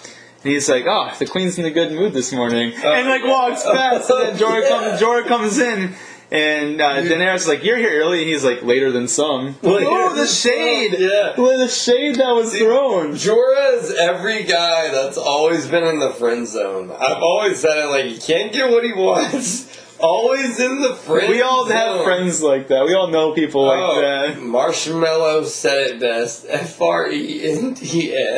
That's what we call friends. Oh, It's funny because like, but the real funny thing is in the books, and this is like a little bit ago, not current right now. But Jorah does kiss Daenerys in the books, and like she was like, "You will never do that again. Don't do that." She again. didn't like it. No, she. It was like when Sansa, her little dealio. Yeah, right. Yeah. Like, actually, that comes up in here just like a couple minutes. Like we're gonna talk about that, but yeah, straight up. Like, and actually, this is really something important. So Daenerys tells Jorah of what she planned. She had planned for Dario to leave the city and take the Second Sons and kill every master in Yunkai and Astapor.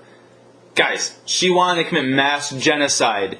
Yeah, all the masters. She doesn't know who wronged her, what masters were trying to keep her ways, and what masters were against her. She wanted to kill all the masters. Hey, let me read this real quick, because I actually have this quote. Because I'm going to reread this back from, because this is exactly what you're talking about, just to remind everybody, because you're speaking of slave and masters, of what we talked about in the last episode. Because I actually have that right here, and I actually put it on the summary at one point for the... Well, while you're looking for that, I just want to talk a little bit about, she had this whole plan, and if we think about, we talk about the devil's in the details. She was willing to kill all of these people, all of them, and she doesn't know who wronged her and who was trying to keep the peace the way she wanted it. She wanted them all dead.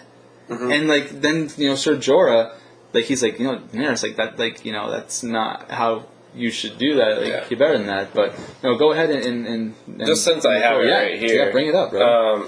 So, it's in High Valyrian.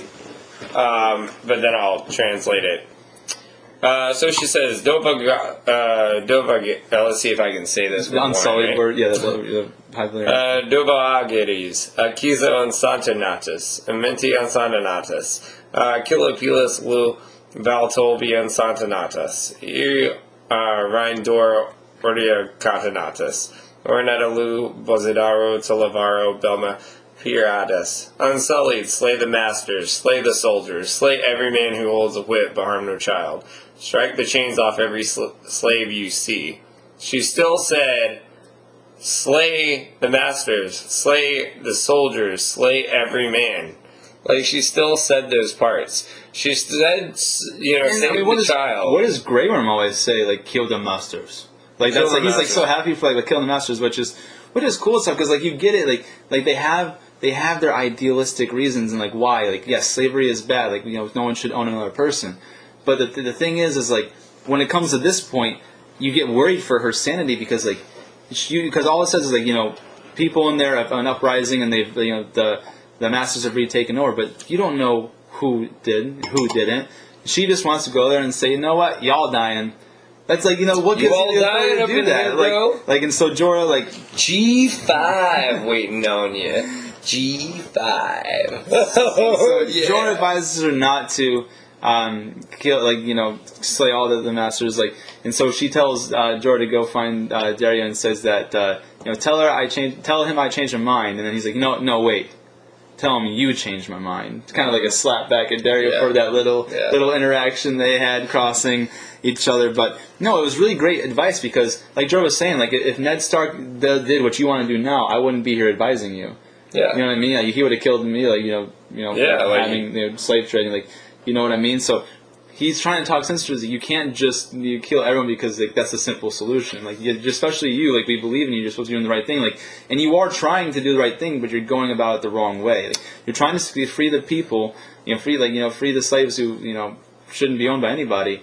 But like, you can't just kill the entire population. Killing everybody. Like, it's crazy, man. I mean, she kind of goes through this whole bad girl phase, girl phase, right?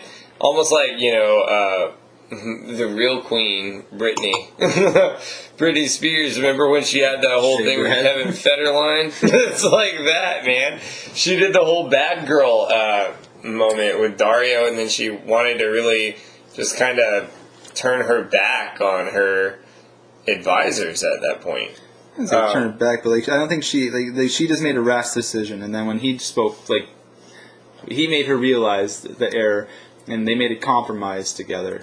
But at the end of the day, like, that was her gut reaction. And what does that tell you? The screws were already loosening. Get your Akon on. The screws were already loosening for our girl Dany. Club shake. I'm gonna let Chase sing it here, you guys. He's enjoying his dancing. Stuff. Dany's my queen, man. So I've always been in need, but yeah, it was very. It made me think of The Weeknd. 'Cause you earned it. Yeah, that's right. That's right. 'Cause you were earthed it. That's right, man. I'm really excited for our viewers to rate your performance as if they were on America's Got Talent judges. Definitely not. I used to kill The Weeknd though when I did Wicked Games. Girl back home. And that's after drinking the wine, baby. You get wine and dine. I'm looking forward to you guys rating our host Chase's performance here today. So please give him a star rating on his singing of The Weeknd. What's the other song I have? Every day I said often. Oh yeah. Apparently we do concert time now. Oh, we do karaoke. We do karaoke. We do karaoke. No more Cowboys. We're gonna start doing karaoke. Dear Lord, let's jump back into why we're here, sir. Jump into karaoke time. It's like what was that? What was that? Adventure Time. Instead of Adventure Time with Chase and Josh, karaoke time with Chase and Josh on this section of Factor Fantasy. Anyways, okay, so Jorah's pissed, right? Well, he's not mad. He's happy that she was able to change his mind.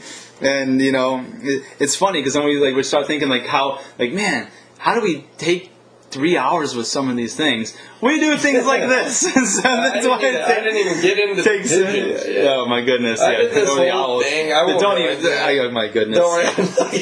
Should I go? You guys, for the ones who can't see me on the video, I just roll my eyes and just do my pen. I can't. I don't even want to. Hey, first of all, breathe any life. I did this whole. You know what? I think it's a good time. No, it's not. We're not doing that. I did this whole research. No, we're stopping. So, anyways, ravens and pigeons, man.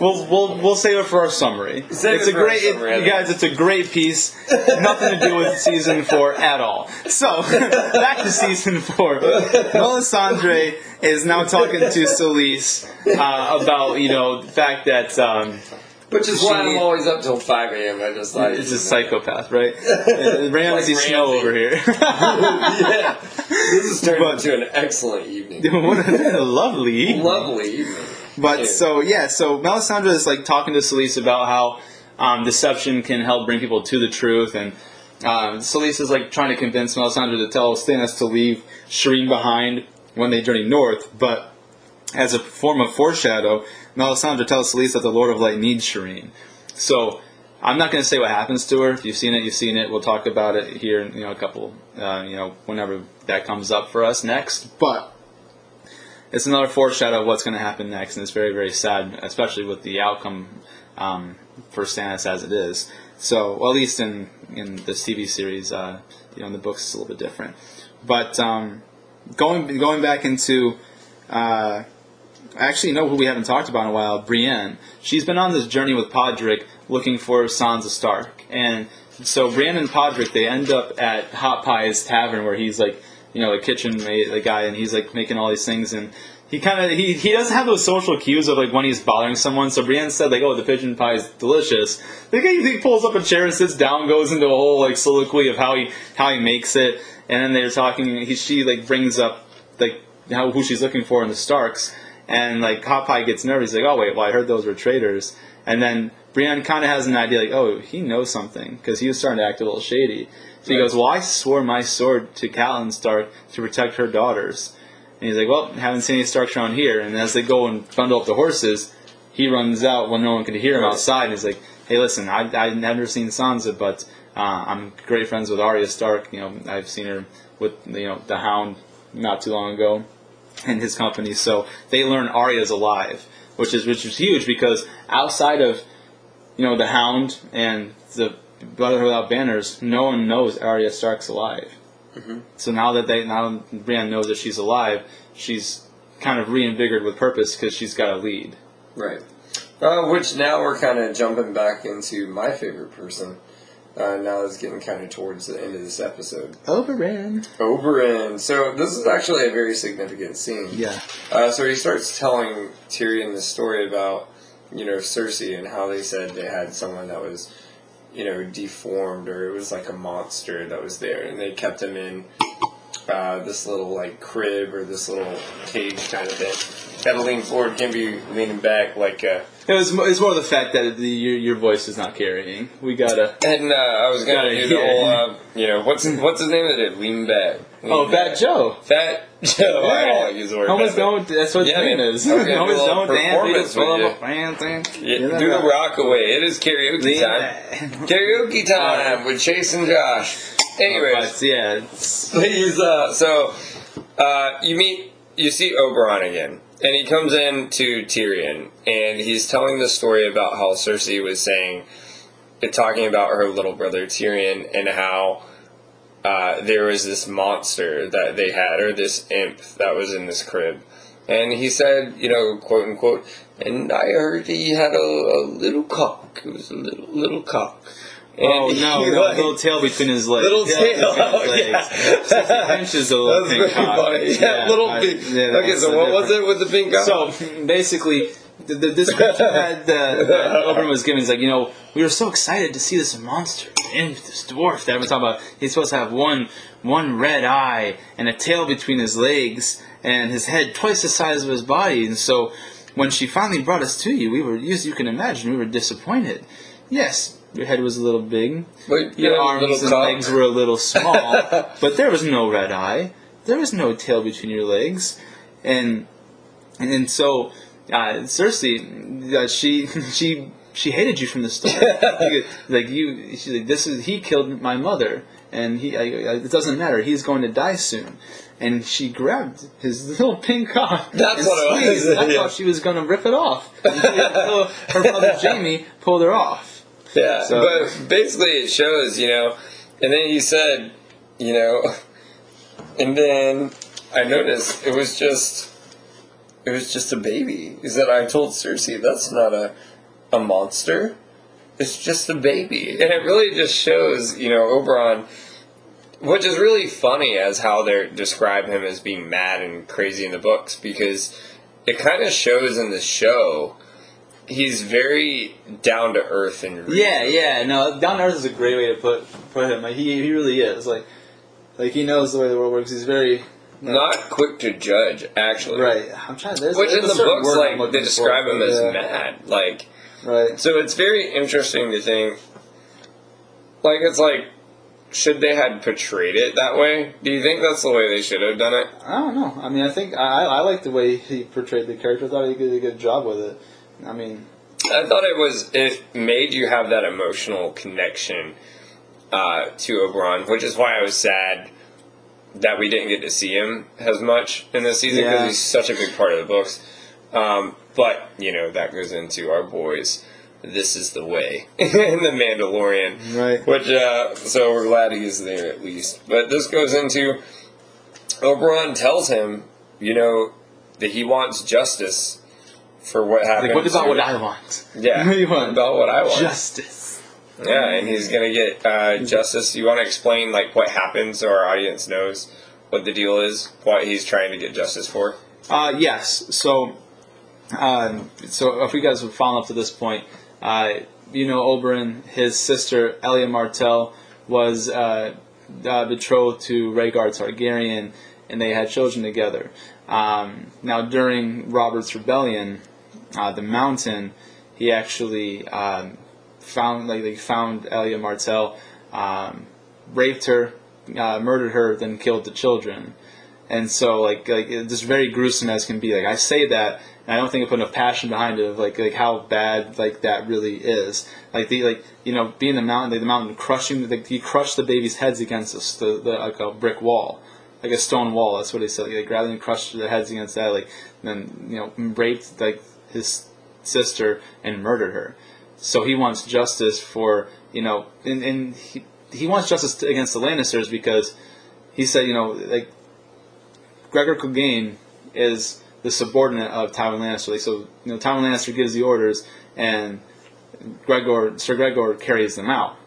So Oberyn wants justice from the top down. He wants to kill all of the Lannisters responsible for his sister's death. Yeah, and that's what he tells him. I will be your champion. Yeah, I will be your champion. Yeah, which is great, and we get some really great quotes in the books going on. But now, after he tells that he will be his because here's the thing too is Tyrion was confused. He was like, well, I'm not going to find justice here. He's like, I'm not going to find your justice as your judge. I will be your champion. Yeah, that was pretty cool. So made him. And it's impressive how cocky the Viper is. Oh yeah, he doesn't care. He thinks he's gonna beat him. Oh, he knows it. Should have beat him. He did, for the most part, and that's one thing I want to bring up too. I guess it's a moot point because of what ends up happening. But when we finish up, that battle between Oberyn and Gregor, remind me. I want to bring this point up, or at least a question up at that point. But for this part, how really episode 7 kind of winds down. Sansa is building a little snow castle of Winterfell, an entire model of what it looked like. And Snow and Robb and Aaron try to make a moon door to be fun, and broke the castle. And she's you ruined it. Not really really accusing him in an angry way. Then Robb and Aaron throws a huge tantrum and I did not. And he starts kicking the whole thing down, and Sansa smacks him across the face. Yeah. And then she immediately realizes oh shoot, my aunt is crazy. I really shouldn't have done it because now I know what's going to happen to me. But Littlefinger saw her smack him, and he's like, squabble amongst children. She's like, I hit him. He's like, yeah, something his father should have done a long time ago. Consider it an overdue payment. Yeah. So it was just funny how he just kind of played it off. And so she's thinking that that's what she's going to have to worry about. But then what does Peter do? He grabs her and, kisses her. Well, he has, obviously all his monologues and, his whatever he says. He goes, well, to build a better home, you've got to destroy the new one, Right. And talking about that. And he leans in close and then kisses Sansa, which, again, he's 45 years old. Sansa's 13. Right. Yeah. What are we doing, man? Yeah, and not only that, guess who sees it from the balcony?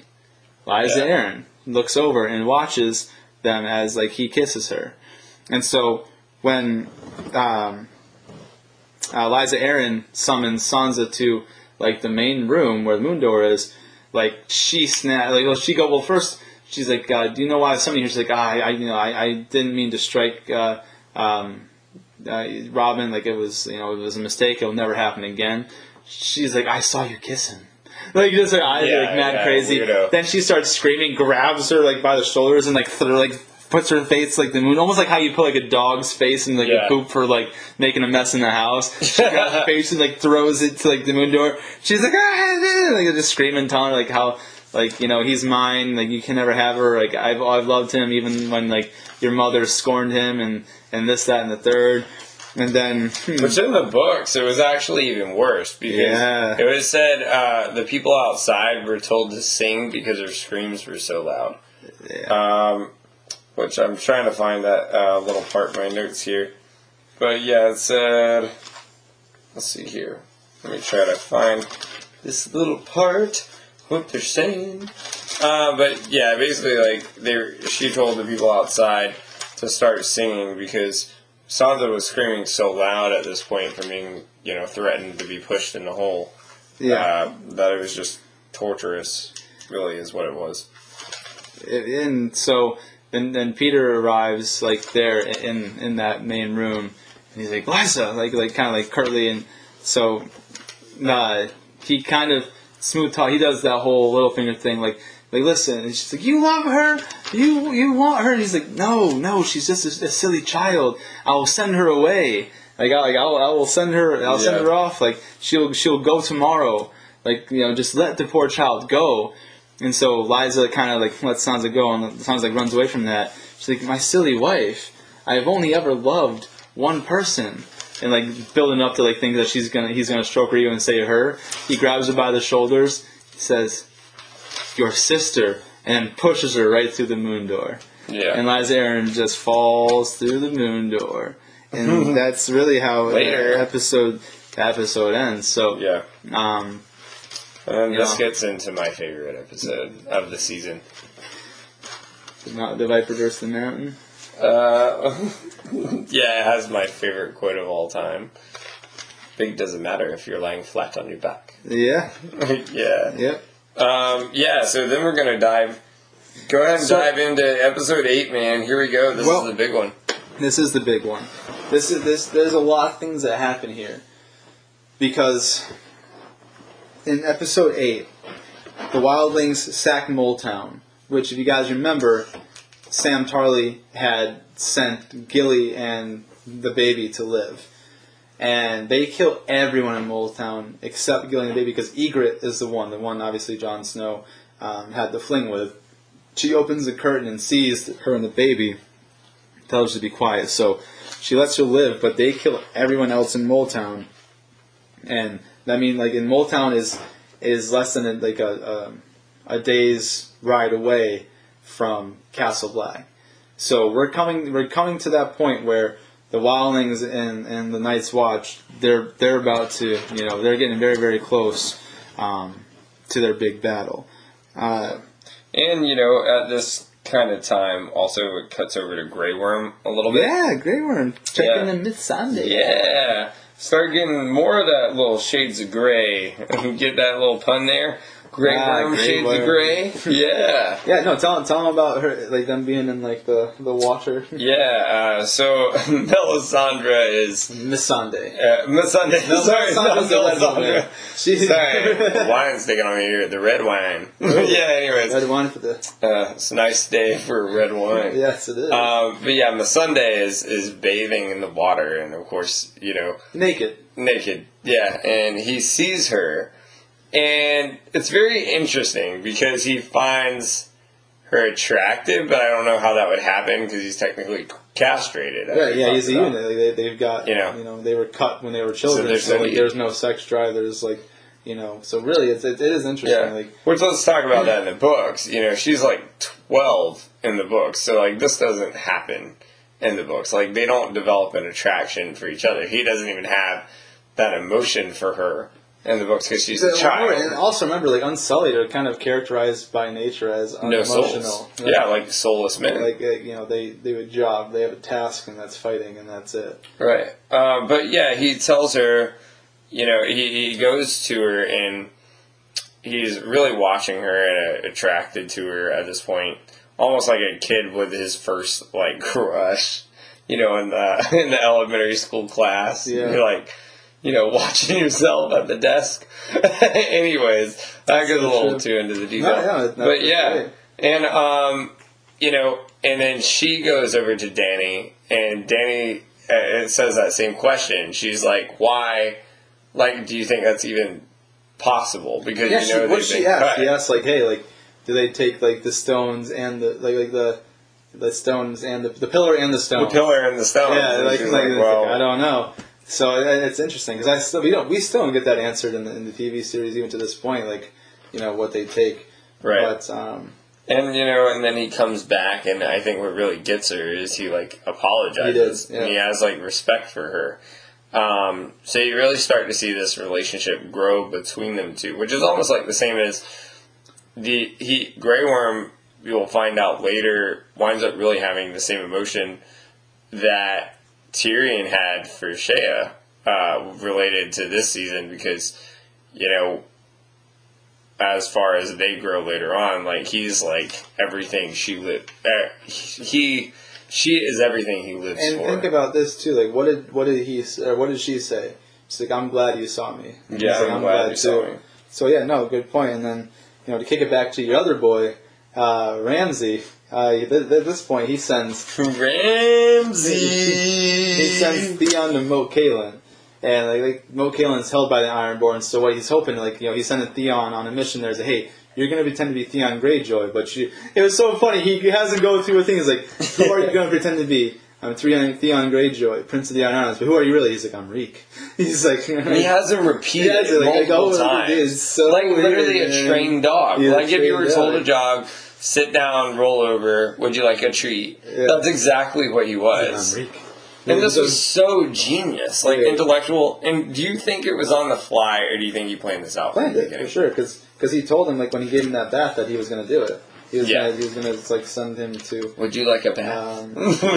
Moat Cailin. So basically, Theon brings the terms like, "Hey, listen, you guys are sick. You guys have nothing to hold the thing with. Like, we can come take it by force, or you guys can just surrender and we'll let all you guys live." And the guy originally, basically, he spits at Theon. Yeah.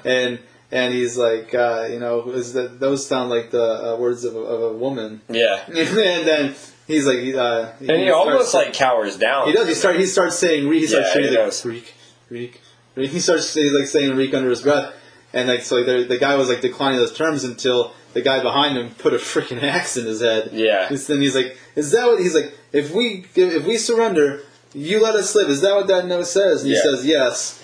And then 2 seconds later, you see him fully flayed with like knives or like sticks through his body with no eye. Yeah. Ramsay killed them all anyways. Promised him free passage, that they would go ahead and save them, and they spare their lives, and they kill them anyways. Yeah. No, yeah. Psycho. And it makes you wonder, what if they had held their own there, and he didn't kill that guy? Yeah. It would have been completely different. It could have been. Because Moat Cailin is easy to defend and hard to penetrate. Right. So, the Bolton army might have been able to do it, but it would have been very difficult. They would have lost a lot of men. Yeah. So that's kind of how that goes there. Then, Roose Bolton shows up like in a little bit after that, but before then, the Council of the Vale puts Baelish on trial regarding Lysa Arryn's death. So they bring in Sansa, and Sansa is like, I must tell the truth. Then she goes in and tells them all about like how she's actually Sansa Stark, which is genius on her part because now like she knows she's got some friends in the Vale in high places because the issue with Lysa Arryn, she couldn't do anything with her like alive because she's like a psycho, and they just like she's always been a little touched. But basically, the people who had put Baelish on trial, they were asking really tough questions from the answer. And how about Lysa? She wasn't she loved the boy. Why would she commit suicide? This, that, and the third. And Sansa comes up with this brilliant, elaborate thing that gets him out of trouble completely. They apologize to him, and now it's funny because then he goes to Sansa afterwards. He's like, why did you do that when you could have told them the truth? He's like, you think you know me? He's like, oh, because the enemy you know is better than the one you don't. Mm-hmm. And he's like, so you think you know me?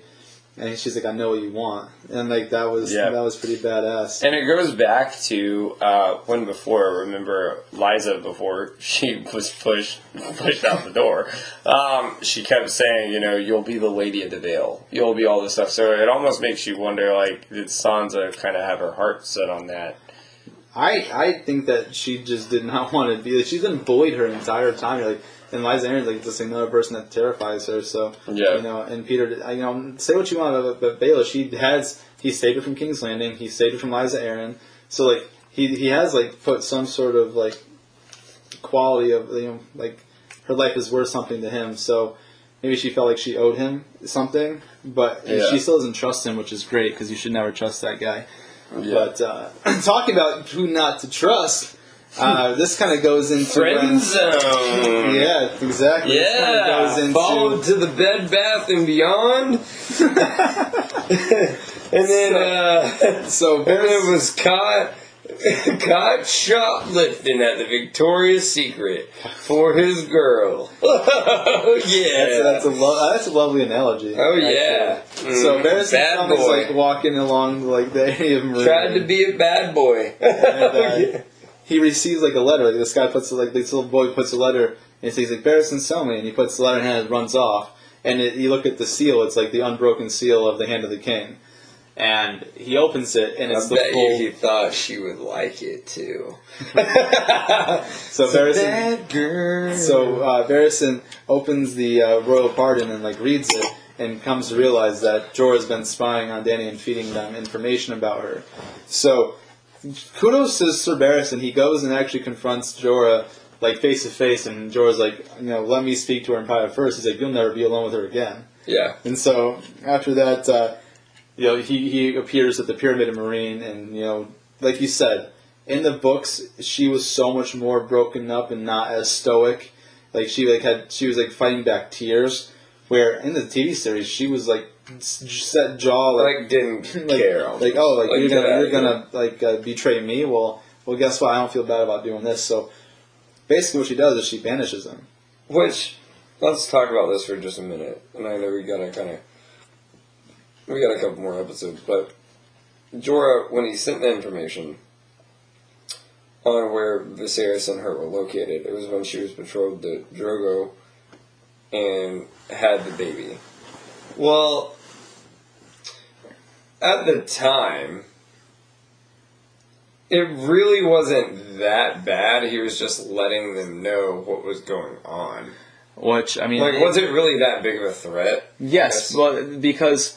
that's why they attempted on her life is when she was pregnant, because they knew that she was pregnant. Remember Robert Baratheon, the whore is pregnant. Yeah, the whore is pregnant. Yeah, just like that. So it was important because he's feeding her information about the marriage to Khal Drogo, her becoming pregnant, their plans to all that. So it was big, and especially since she trusted him with everything her entire way, and now all of a sudden this person that she's known.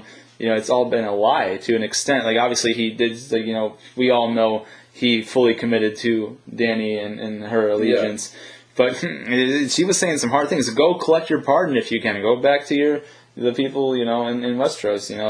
I don't want to see you here. I don't want to. I don't want to see your head on a spike, but I don't want you in my city either. So, go and don't come back. And if you're still here past, dawnbreak, She says, if you ever come back, I'll send you to Slaver's Bay. Yeah, send you to the pits of Slaver's Bay. That's right.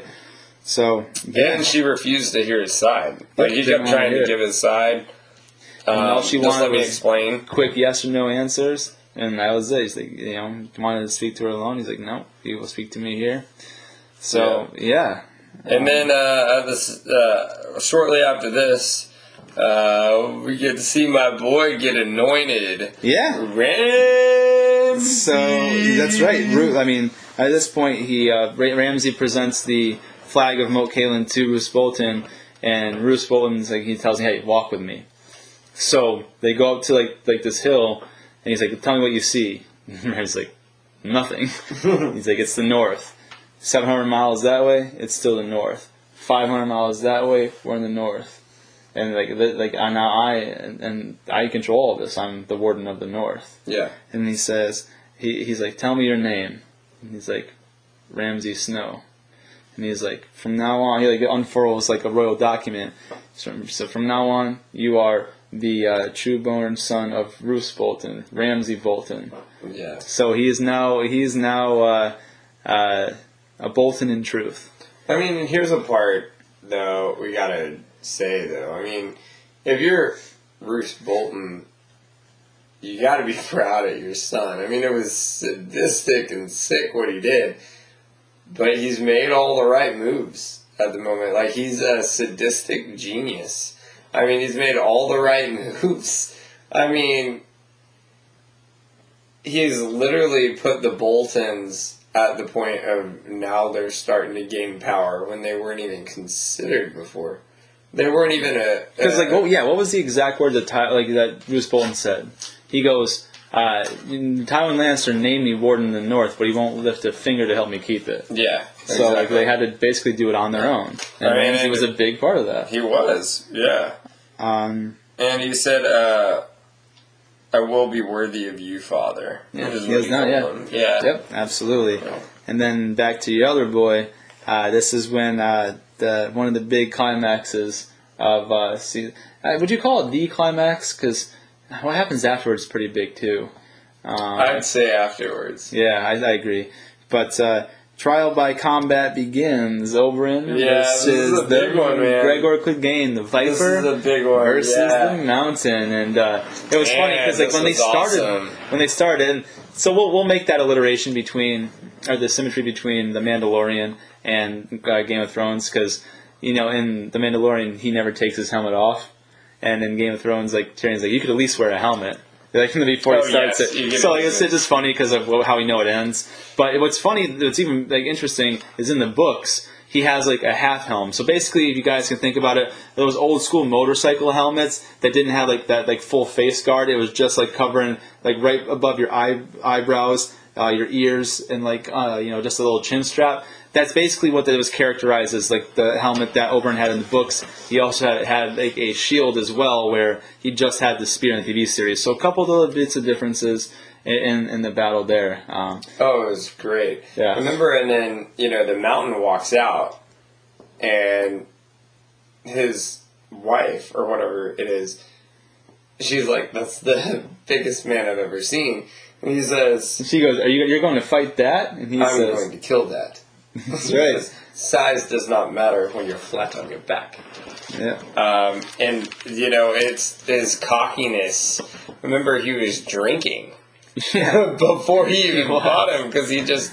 Yeah. He knew he was going to beat him. He didn't care. It was the idea of, I'm going to do whatever I want to do, and I'm going to win.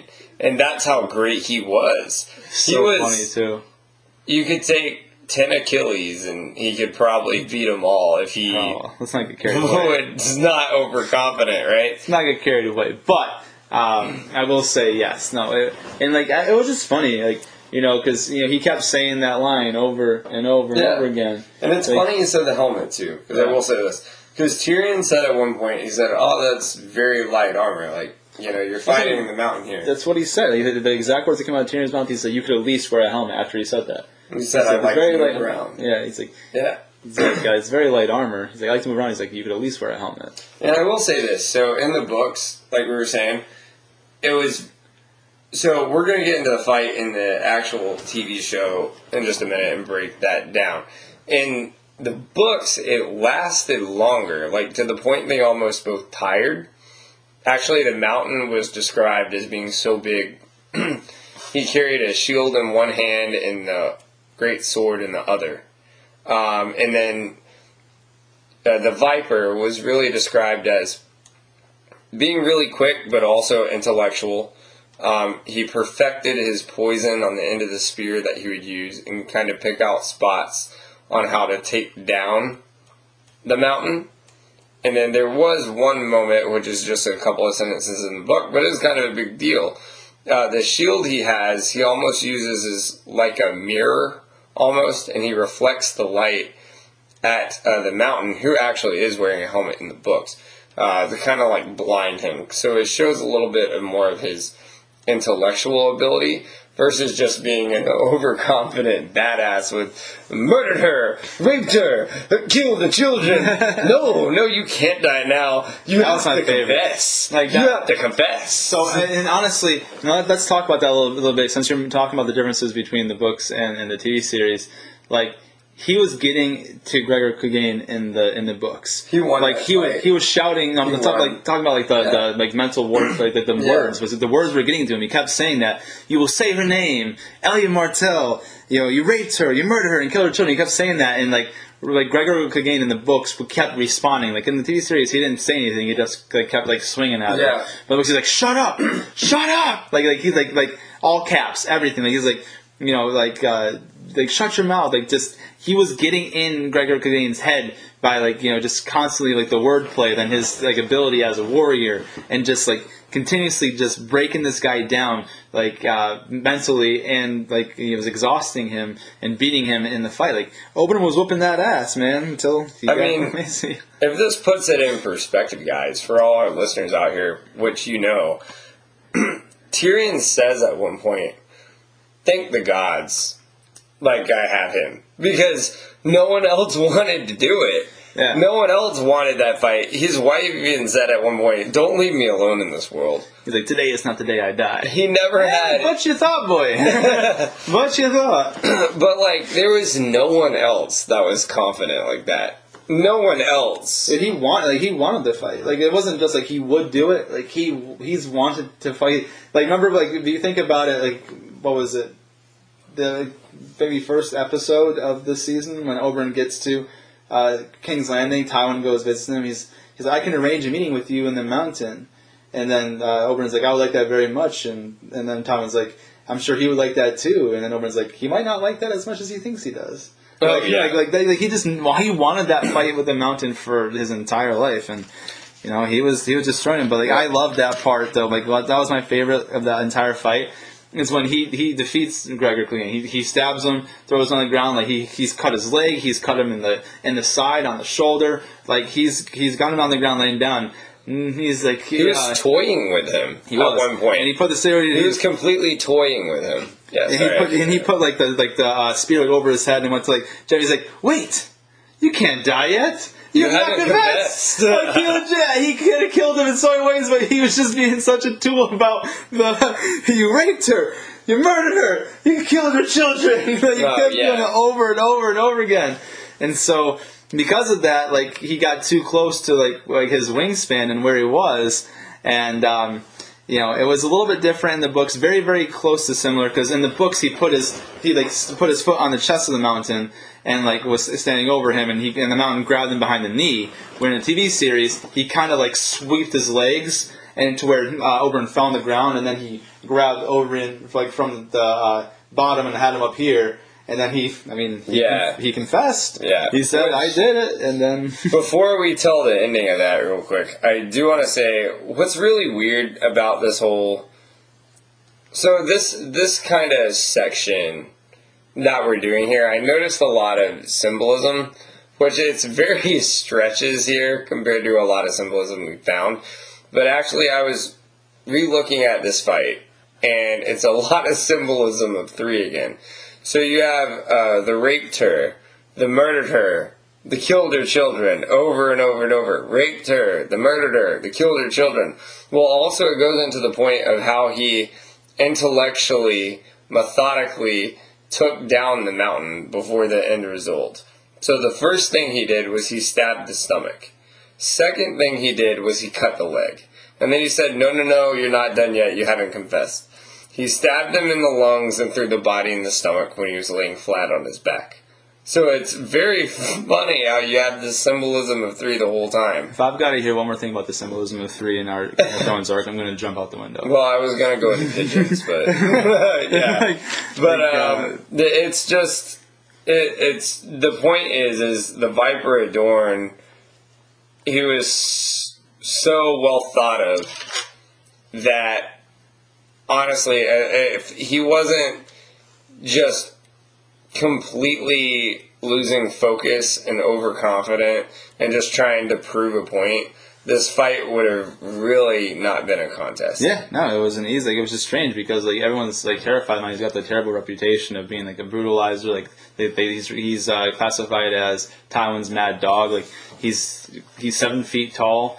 You know, he's agile and he's just wickedly strong and wickedly fast. Like, so the fact that like Oberyn was like almost contemptuously just lazily beating him. He was like not trying. He was like, I got this. Like, there was no focus. There was no anything. He was just like, I'm just a better fighter than you, and I'm just gonna make you look really silly while I get you confessed what you did to my sister before I end your life.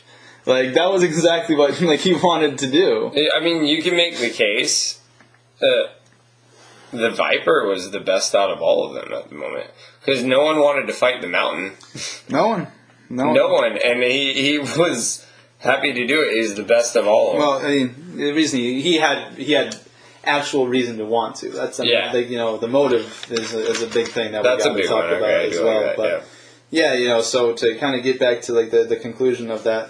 And I was gonna say, I just should Josh's note here.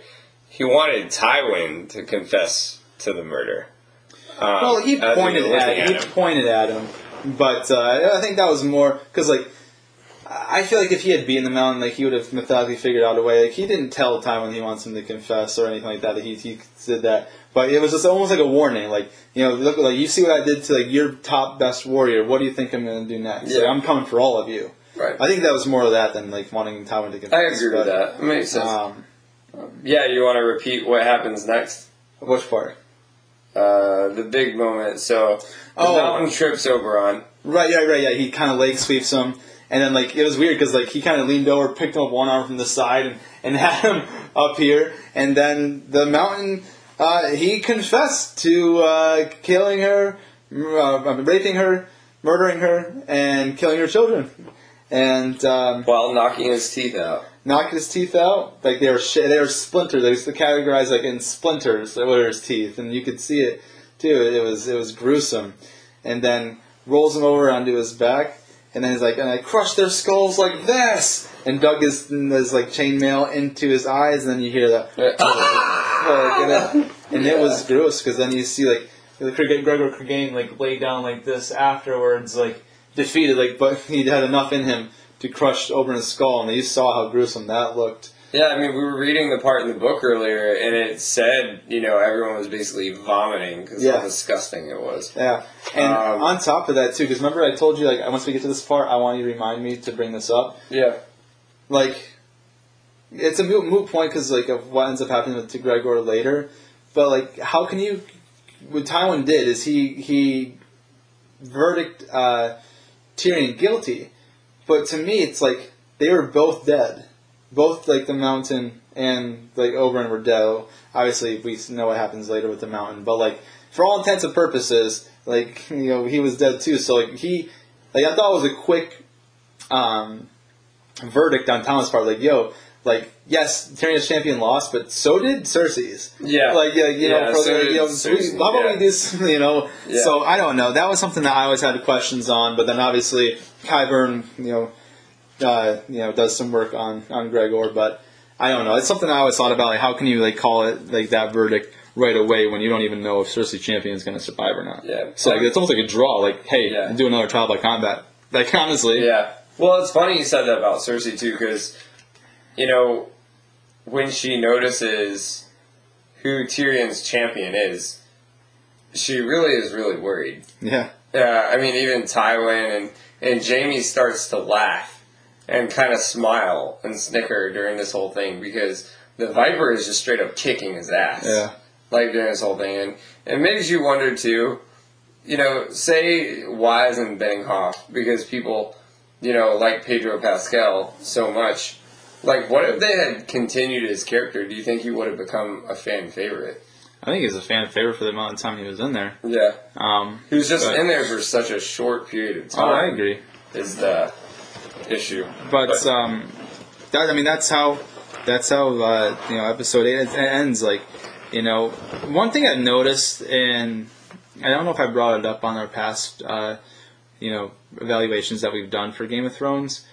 Obviously, that was episode 8, right? So it's not the second to last episode. There's still episode 9, episode 10. But as we're moving into episode 9, all the big things happen in the second to last episode of the thing. Like, Ned Stark loses his head in episode 9 of season 1. Robb Stark dies in the Red Wedding in episode 9 of season 3. And now obviously the battle for Castle Black happens in season 4. Yeah. And also the Battle of Blackwater Bay in season 2 is episode 9. So it's all the big climactic parts of the series, like in the season, they happen to the second to last episode. As we're getting into it right now, with the Wildlings and the Night Watch as they prepare to do battle, Gilly returns to Castle Black. So they find out she's alive after they've all been despairing that her and her child were dead. So they start making their preparations. She kind of explains like how gruesome it was, like how they butchered everybody in Molestown, the Wildlings, and they start making their preparations because I don't know if you guys saw it or not what they do beyond the wall, but they lit the biggest fire the North has ever seen. Yeah, they did. They burned like a whole forest. To the ground. They burned like a whole forest, and so that's when you knew, like, listen, like it's time. They all were ready. Like the Wildlings were ready, and the Castle Black was as ready as they could be. And keep in mind, guys, the Wildling army had 100,000 men. Right, that's how it was characterized. 100,000 men. Castle Black had like just over 100. Like, it was like 107 or something like that. Because like a couple of them died in Molestown for sneaking off to be with the women. Right. So I think they said something along the lines like there's 102 or 107, some strange number like that. Just over 100. But on top of that, that's not just like the number. That's the number they had in total. That includes stewards. That includes builders. People who are not fighters. Like they only had like a little over 100 in total. 100 against 100,000. Yeah. That's terrible odds. That doesn't put it mildly. It's the worst odds that ever have been. Right? That reminds me of the 300, but worse. Yeah, that's exactly what it was. And at this time too, as the Watchers on the Wall, that episode starts, Ingrid stands up to the Fen. Imaginary Fen. Well, it's not of Fen. They're Fens. Fens are their like I'm gonna say species, but like that's who they are. Like like the Dornishmen, the Northmen, like they're Fens. Magnar is like the leader. Yeah, Magnar. Yeah, but she stands up, puts like you've been thinking about my what are you called, my something mint or something like that. And he tells them like if anyone tries to lay a hand on Jon Snow, I'll have an arrow for him. Yep. So it goes to show she still loves him. Yeah. Like to this point. She loves him all the way through to the very bitter end. And is it bitter indeed? And Sam, speaking of him, he loves Gilly at this point too. So, and that's why he actually stands up to her and says, "Open the fucking gate," which is really funny. Yeah. I was taught to open to anyone. Like Sam Tarly has never slept to anyone in his life. Yeah. Open the fucking gate. Yeah. So it's like I've never heard you swear before. Like, well, get used to it. Yeah. So it's funny. But yeah, so the Wildlings show up, and of course, this is when you really get to see the giants and the mammoths and all that at Castle Black. You can go on into this one. Well, the thing is, I love battles. I'm a big like battle strategist. I love like how everything's kind of like put together. Now it's portrayed a bit differently in the books, but what you really see in the TV series is that they're making their first attempts at the wall, and Alistair Thorne is at the top of the wall. Basically, and honestly, like we all learned to really hate Alistair Thorne because of how he treats Jon Snow and how like it doesn't make any sense. But it was so funny because what he had like he's like he tells him to knock, draw, loose is like the term that you use. So he tells like the brothers to knock, and then this one guy like accidentally tripped and fell and like launched the arrow, and he says, "Does knock mean draw? No, sir. Does draw mean loose? No, sir. Yeah. Do you all want to die tonight? No, sir. That's very good to hear." Like, that was my favorite. Yeah, what do you like? Just like that was excellent. Do you all want to die tonight? Yeah, that was excellent. Oh man, so. He's like, as much as you hate him, you have to respect him as a commander because he's actually good at what he does, and he does give direction. And even something I missed, I should go back to, is even before that part happens, he starts talking to Jon Snow. And he's like, "You can say it if you want." Yeah. He's like, "Well," he's like, that we should have sealed the tunnel. He's like, "That was a hard decision either way." Right. And he talks about, "Well, do you know what it means to be a leader, Lord Snow?" Mm-hmm. It means every little twat with a mouth is questioning every right, move exactly, you make. Yeah. And so, but the moment you start questioning yourself is the minute you're lost. Right. So, you kind of have a little bit of respect there for him. And like we said, he's not like a coward or anything like that. Like, Janos Slynt, he's the worst. We'll talk about him here in a second. But, so, they started throwing the barrels of pitch down. They break into the first, like, little inner area down below, and they start having, like, a battle scuffle. And so what Alistair Thorne does is he puts Janos Slynt in charge of up top. Mm-hmm. And then Alistair Thorne goes down to meet them, like, hand-to-hand combat down below. Yeah. And so I think this is really important because, like, you guys see, like, we get to see, like, how much of a coward Janos Slynt is. Yeah. Because, like, he's now in command of up top. Mm-hmm. He's saying words that you can't even hear. Like he's like, "Don't worry, giants don't exist. Only stories of scared children. We're gonna like." He's like trying to tell. Right. He's like, "We got 4 inches of steel bars, coiled steel." And then like they're all looking like around at Jon, and then so remember what Gren does? He pretends that he just came up from down below, and he runs over to the side. He's like, "Lord Slynt, Commander Thorne needs you down below. You're needed below." Even though like no one said that at all, but basically they went against Thorne's thing just to get Jon in command of up top, which kind of really saves their asses. Right. Yeah. No, it definitely does. And here, then you start to get the whole battle with I was calling Maginnar or Finn, whatever his name is, because Jon winds up battling him, and he has that later on. Yeah, there's a lot that happens between now and then because. Pip's there trying to shoot a crossbow to kill people, and then before Jon even goes down below, remember, once they do as much damage as they kind of can from the top, and they realize, like, Sam Tarly comes up and tells Jon, like, "Hey, listen, we need all the help we can get down below, like, we're on our last leg, basically." Right. So Jon grabs Gren, and because they see the giants trying to pull the outer gate, and I'll tell you what, that one guy put the big old harpoon arrow through the giant. Yeah. Which was really cool. So that giant fell, he died. Mammoth kind of run off with like the fire from the pitch. But Jon grabs Gren, he's like, "I need you to take five brothers and go down and hold the inner gate." And then like Gren starts to do it, and he grabs Gren, he's like, "Hold the gate." Because he knows that giant's coming through there, so that showed like the desperation of how bad he needed them for there, and like how they answered the bell. Man, it was super cool. Because then, down below, Alistair Thorne is fighting Tormund actually before Jon gets down there to take on Magnar. So. Alistair Thorne and Tormund, they have a pretty good battle. Like you start to see it. Alistair Thorne, he knows what he's doing. He can wield a sword, and they have like a good back and forth. It was an even keel thing until Tormund, catches him in the side, and they have to drag Alistair Thorne like through the doors and like seal it off. And at that point, you're like, fuck. Right. Like, you got the commanders down, Jon Snow is up there. You sent 5 guys to fight a freaking giant, and the tunnels down below. Like, dude, we're screwed. Right. You know what I mean? Yeah. And then, like, Ygritte, on top of that, she puts an arrow through Pip's neck after he kills his first person.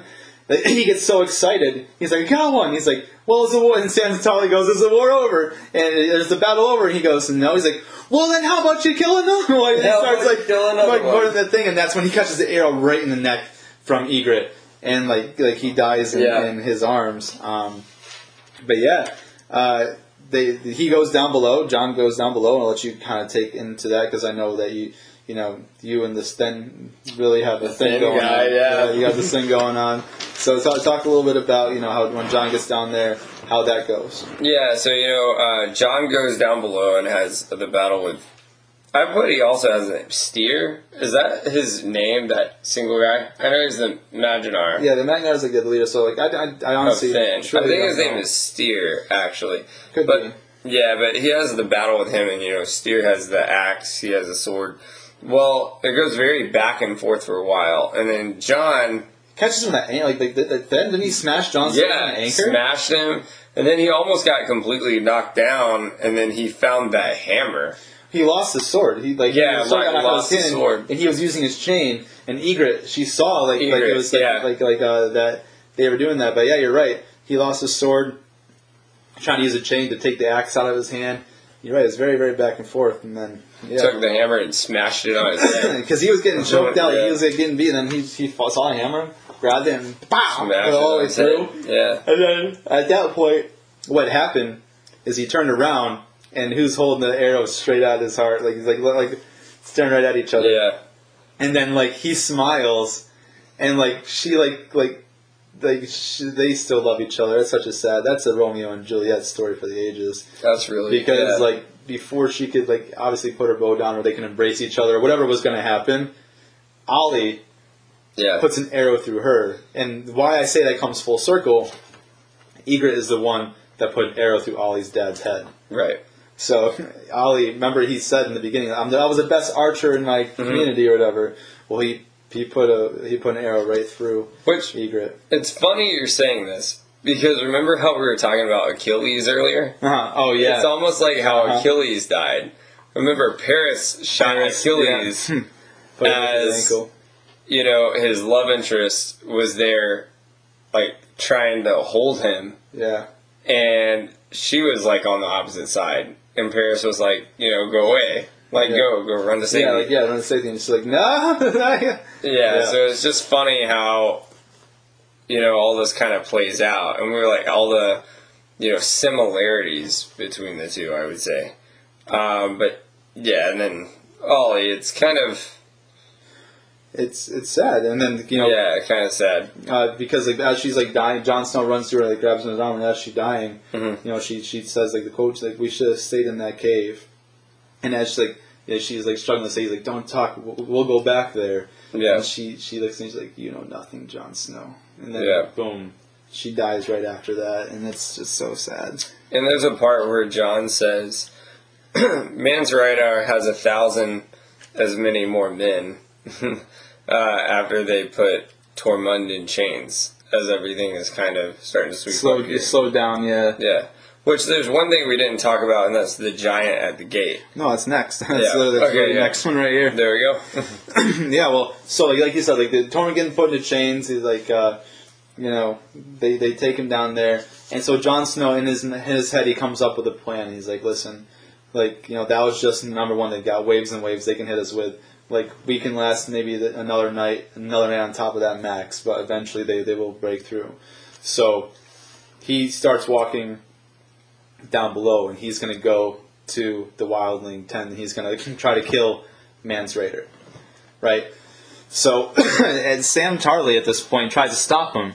He's like, listen, even if you succeed in killing Mance Rayder, the Wildlings will kill you, and they're going to do it slow. And Jon Snow's like, you're right. It's a bad plan. What's yours? And so he said, what's yours? And he didn't have one, so he said, okay. So he starts walking towards there, and as he's like going through the gate, he sees the dead giant, and he sees all the 5 brothers he sent down there. Yeah. Like, all of them died, but they held the gate.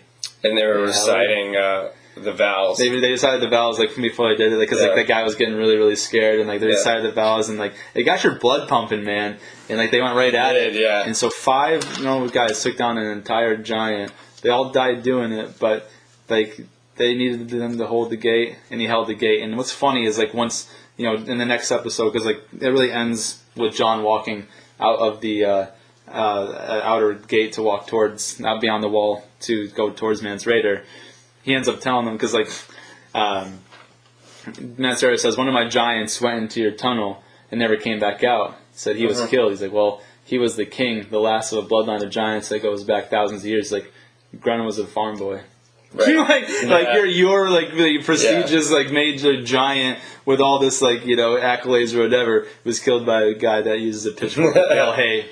like you know what I mean? Mm-hmm. So, but that's kind of how episode 9 ends. The Night's Watch, they survive the first night, the onslaught of the wildlings. It took everything they had in them.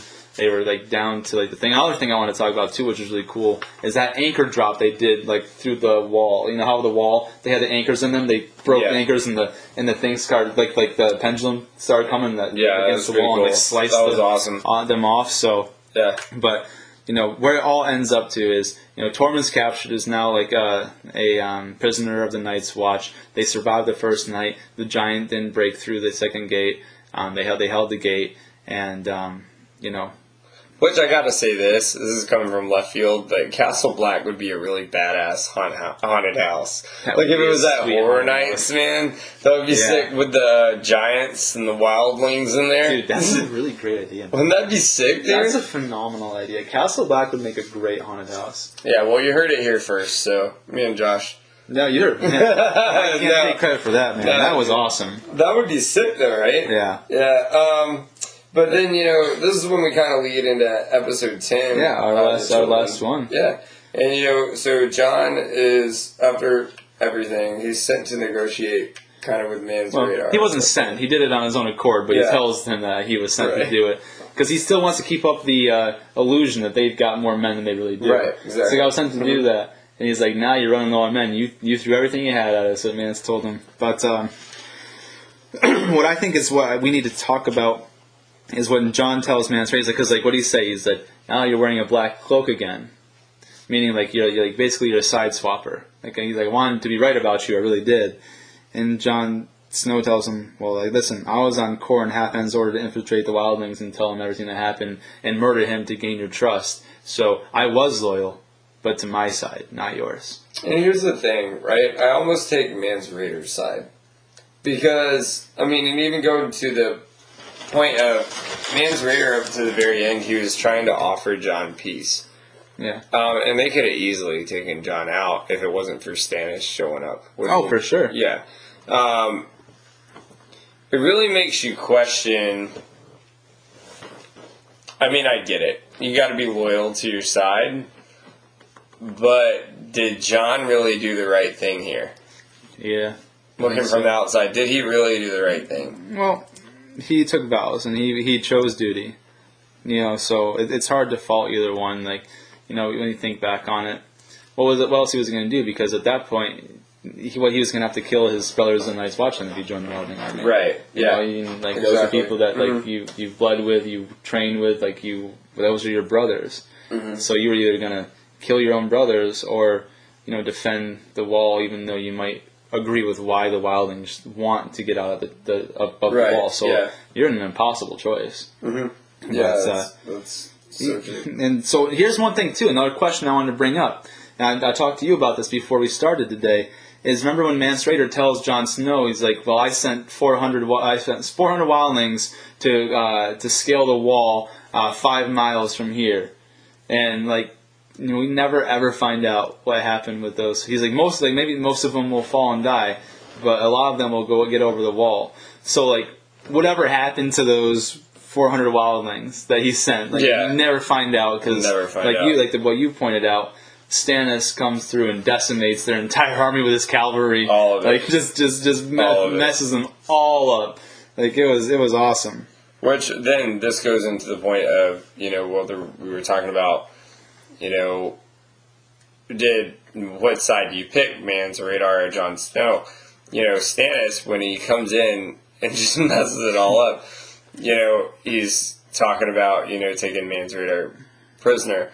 And Jon Snow says, I'm the son of Ned Stark, is who I am, and identifies himself. Well, then Stannis asks him, what should he do with... What would Ned Stark do? Yeah, what would Ned Stark do? And he says, my father would have taken him prisoner and listened to what he had to say.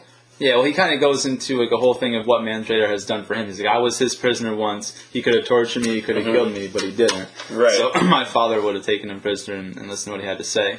And then here's a really cool quote, because Stannis Baratheon, he talks to me. He's like, it's customary to kneel before your king. And then Mance Rayder says, well, we do not kneel. And he said, well, I have, all of, I don't have, I'll have to execute your whole entire army because I don't have enough chains to hold all of them, and I've got nothing to feed you. He said, all the same, we do not kneel. Yeah. Like, he didn't give a shit, and that's going to obviously cost him later on. But, and then while that's all going on out there, kind of take a quick trip back to King's Landing, because now we see that Qyburn is attempting to keep Gregor Clegane alive. Has that kind of weird battle of...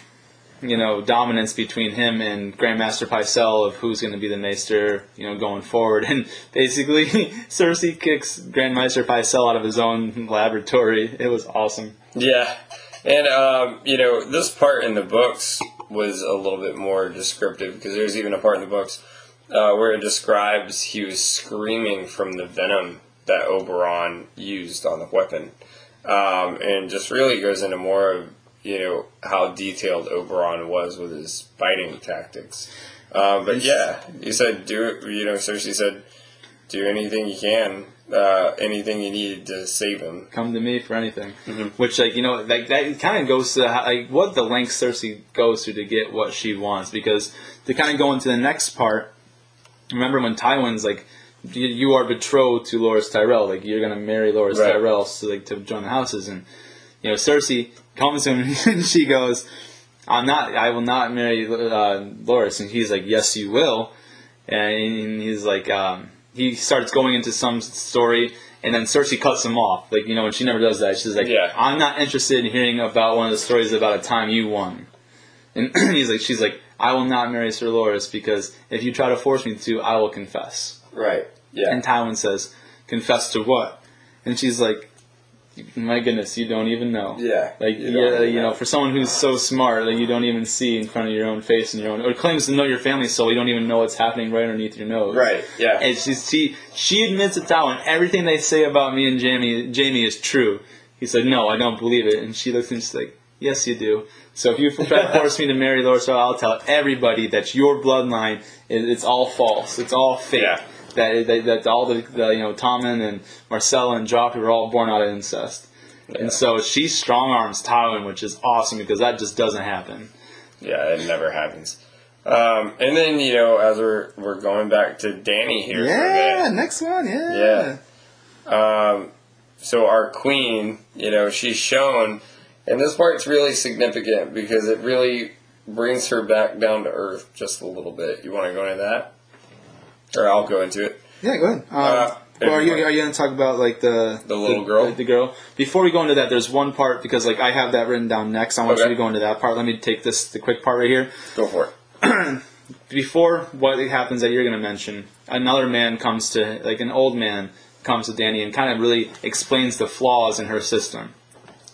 Your new world is really built for the young, but for the old, even at these new places and shelters, they beat us until they take our food and all the rations. Were us old folks were not really given a chance to survive. I want to be back into slavery with my former family, my former masters. Mm-hmm. And she said, well, with freedom comes a choice, and so I will allow you to sell yourself for a fair wage back to your masters for a contract lasting longer than a year.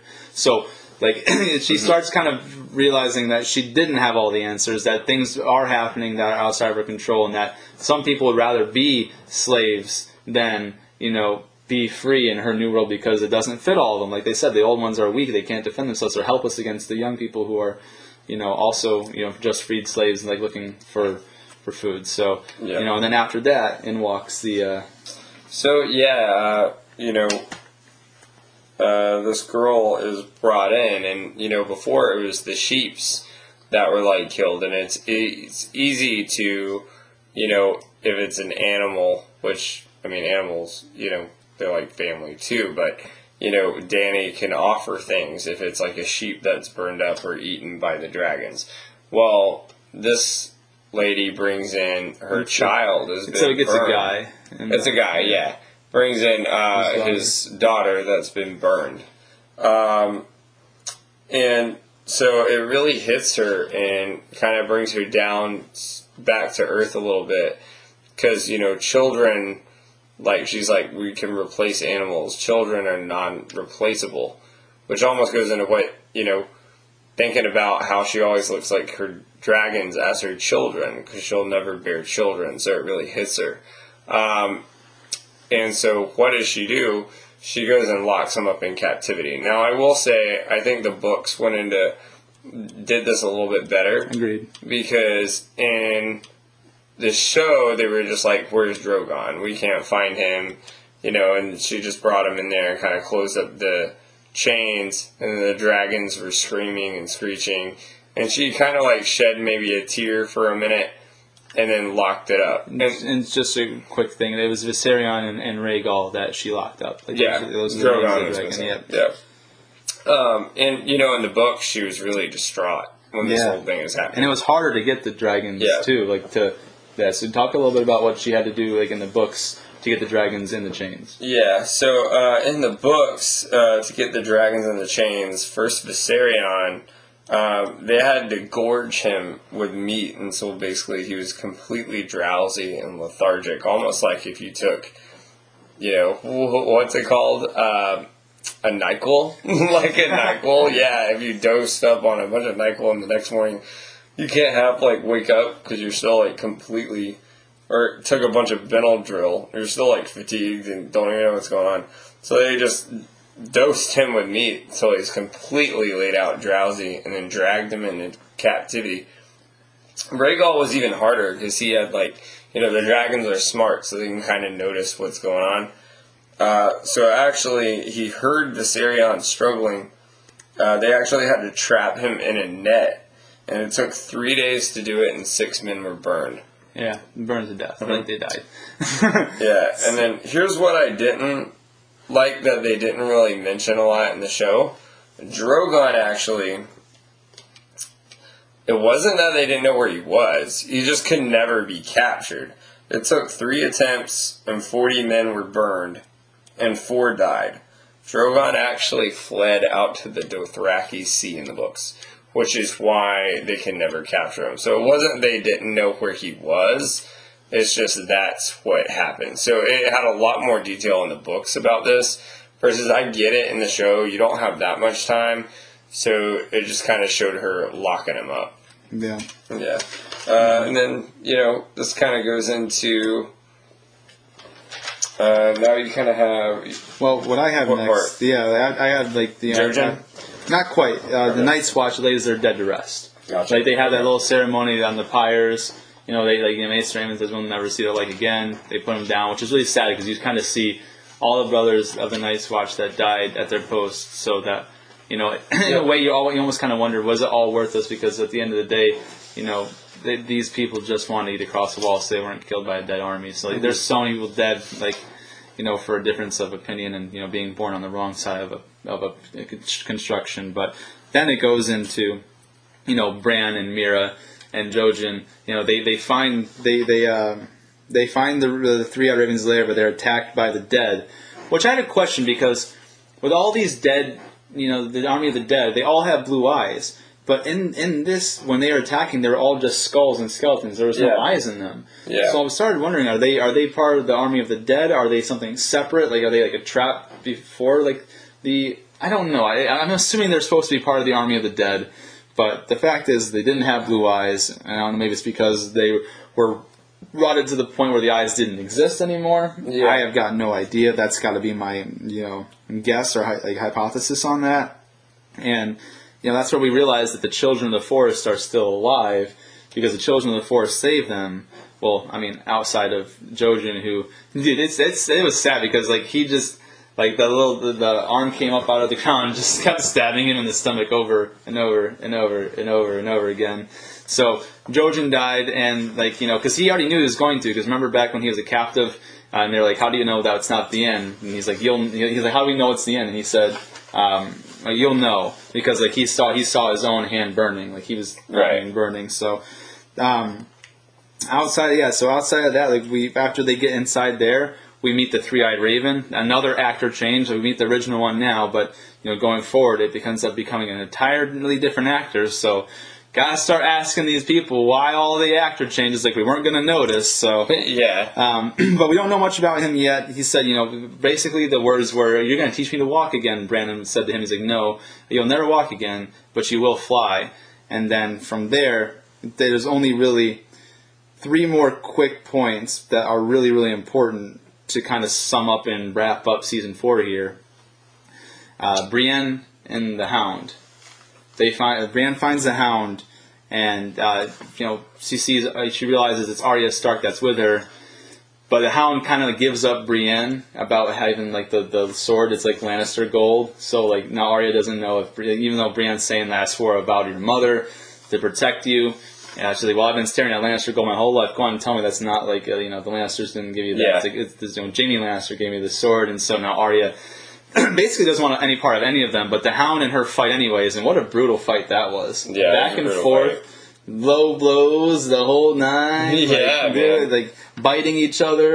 It was a scrap. It was a scrap. Hey, real quick too, Jojen, he didn't make it out. Yeah, he died. As far as the fire girl that rescued them, though. What would you classify her really as? She's the Children of the Forest. Just the Children of the Forest, She's the really? Of the Forest, yeah. She threw that fireball on Jojen so that way his body burned and he wouldn't come back as a dead... Yeah. But, so you have the fight with the Hound and Brienne. It's pretty bitter. And, the Hound really holds his own for a while. They were both awesome. Blow for blow. That was one of my favorite fights. Yeah. Screw the fight between Jon and Carl in the Craster's Keep. Yeah.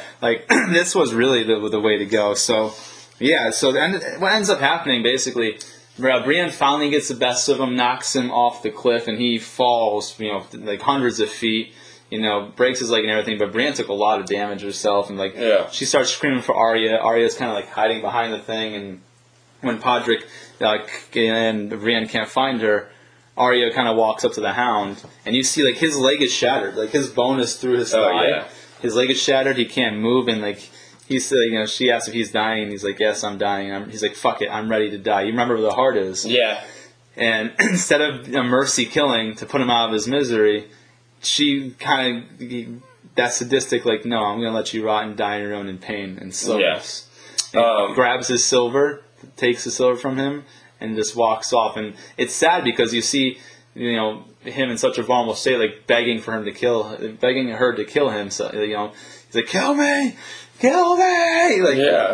He's literally talking about what he should have done to Sansa. Yeah, just to get a rise out of her for her to kill him. Yeah, exactly. That's what's going on. And she's like, "Nope, you're gonna die nice and slowly, like you deserve." Yeah. And then on top, the next thing, obviously this is probably the biggest thing of season 4 because of what it pulls into later. Jaime and Lord Varys, they free Tyrion, and Tyrion on his way from where they're going to take him to get on the ship to take him out of King's Landing. He decides to stop by. In the books, he does it on purpose, where in the show it almost seems like he stumbles upon it by accident. Ends up in Lord Tywin's bedchamber, sees Shay in Lord Tywin's bed, and that breaks his heart. And they have a struggle, and he strangles her with a necklace, breaks her neck, strangles her, and then he looks at the crossbow and grabs it. Then he goes sees his dad's sitting on the toilet, He's like, you want to shame your father? You know, I'm sitting here on the toilet. You're pulling a crossbow. I mean, let's go talk into my chambers like a civilized people. And Tyrion's like, they start going back and forth, and he's like, I killed her. I can't go back in there. He's like, it's a whore. It doesn't matter. He's like, don't say that name. Don't call her a whore again. All right. And he starts talking about like, you've wanted me dead since I've been I was born. He's like, yes, but you kept on surviving, and I respected that. And he's like, you think I was ever going to kill you? You are a Lannister. And that's what you're worried about. But like, I think that's just him. Really, he doesn't really mean all that. He's just trying to retake control of the situation and lull Tyrion into a false sense of security. And so he says, he calls Shay a whore again, and Tyrion, to his word, puts a bolt right in his father on the shitter. Yeah, that's exactly what happens. Exactly happens. And then he's like, you are no son of mine. He said, I am your son. And boom, puts another one in him. Yeah. Varys puts him in a box. And it makes you almost wonder, like, if Tywin actually liked Tyrion, or if it was just a cop-out. That was a cop-out, for sure. It was him trying to retake control of the situation. There's no way. Because, I mean, he does say, I do respect that you fight for your life. He was going to say anything at all so that he could get control of that situation. Yeah. Anyways, but, and then kind of the last scene, we kind of to end it right off, that really last part, Arya's trying to figure out what to do now. She wants to take a boat over to the Night's Watch, and they said, we're not going that way. We're headed to the free city of Braavos. And then she remembers that she's got the iron coin, and she grabs the iron coin, and she hands it to him. She says, Vala Morgulis. And he gets like wide-eyed and looks at her and like touches the top of his brow. He's like, Vala Doharis.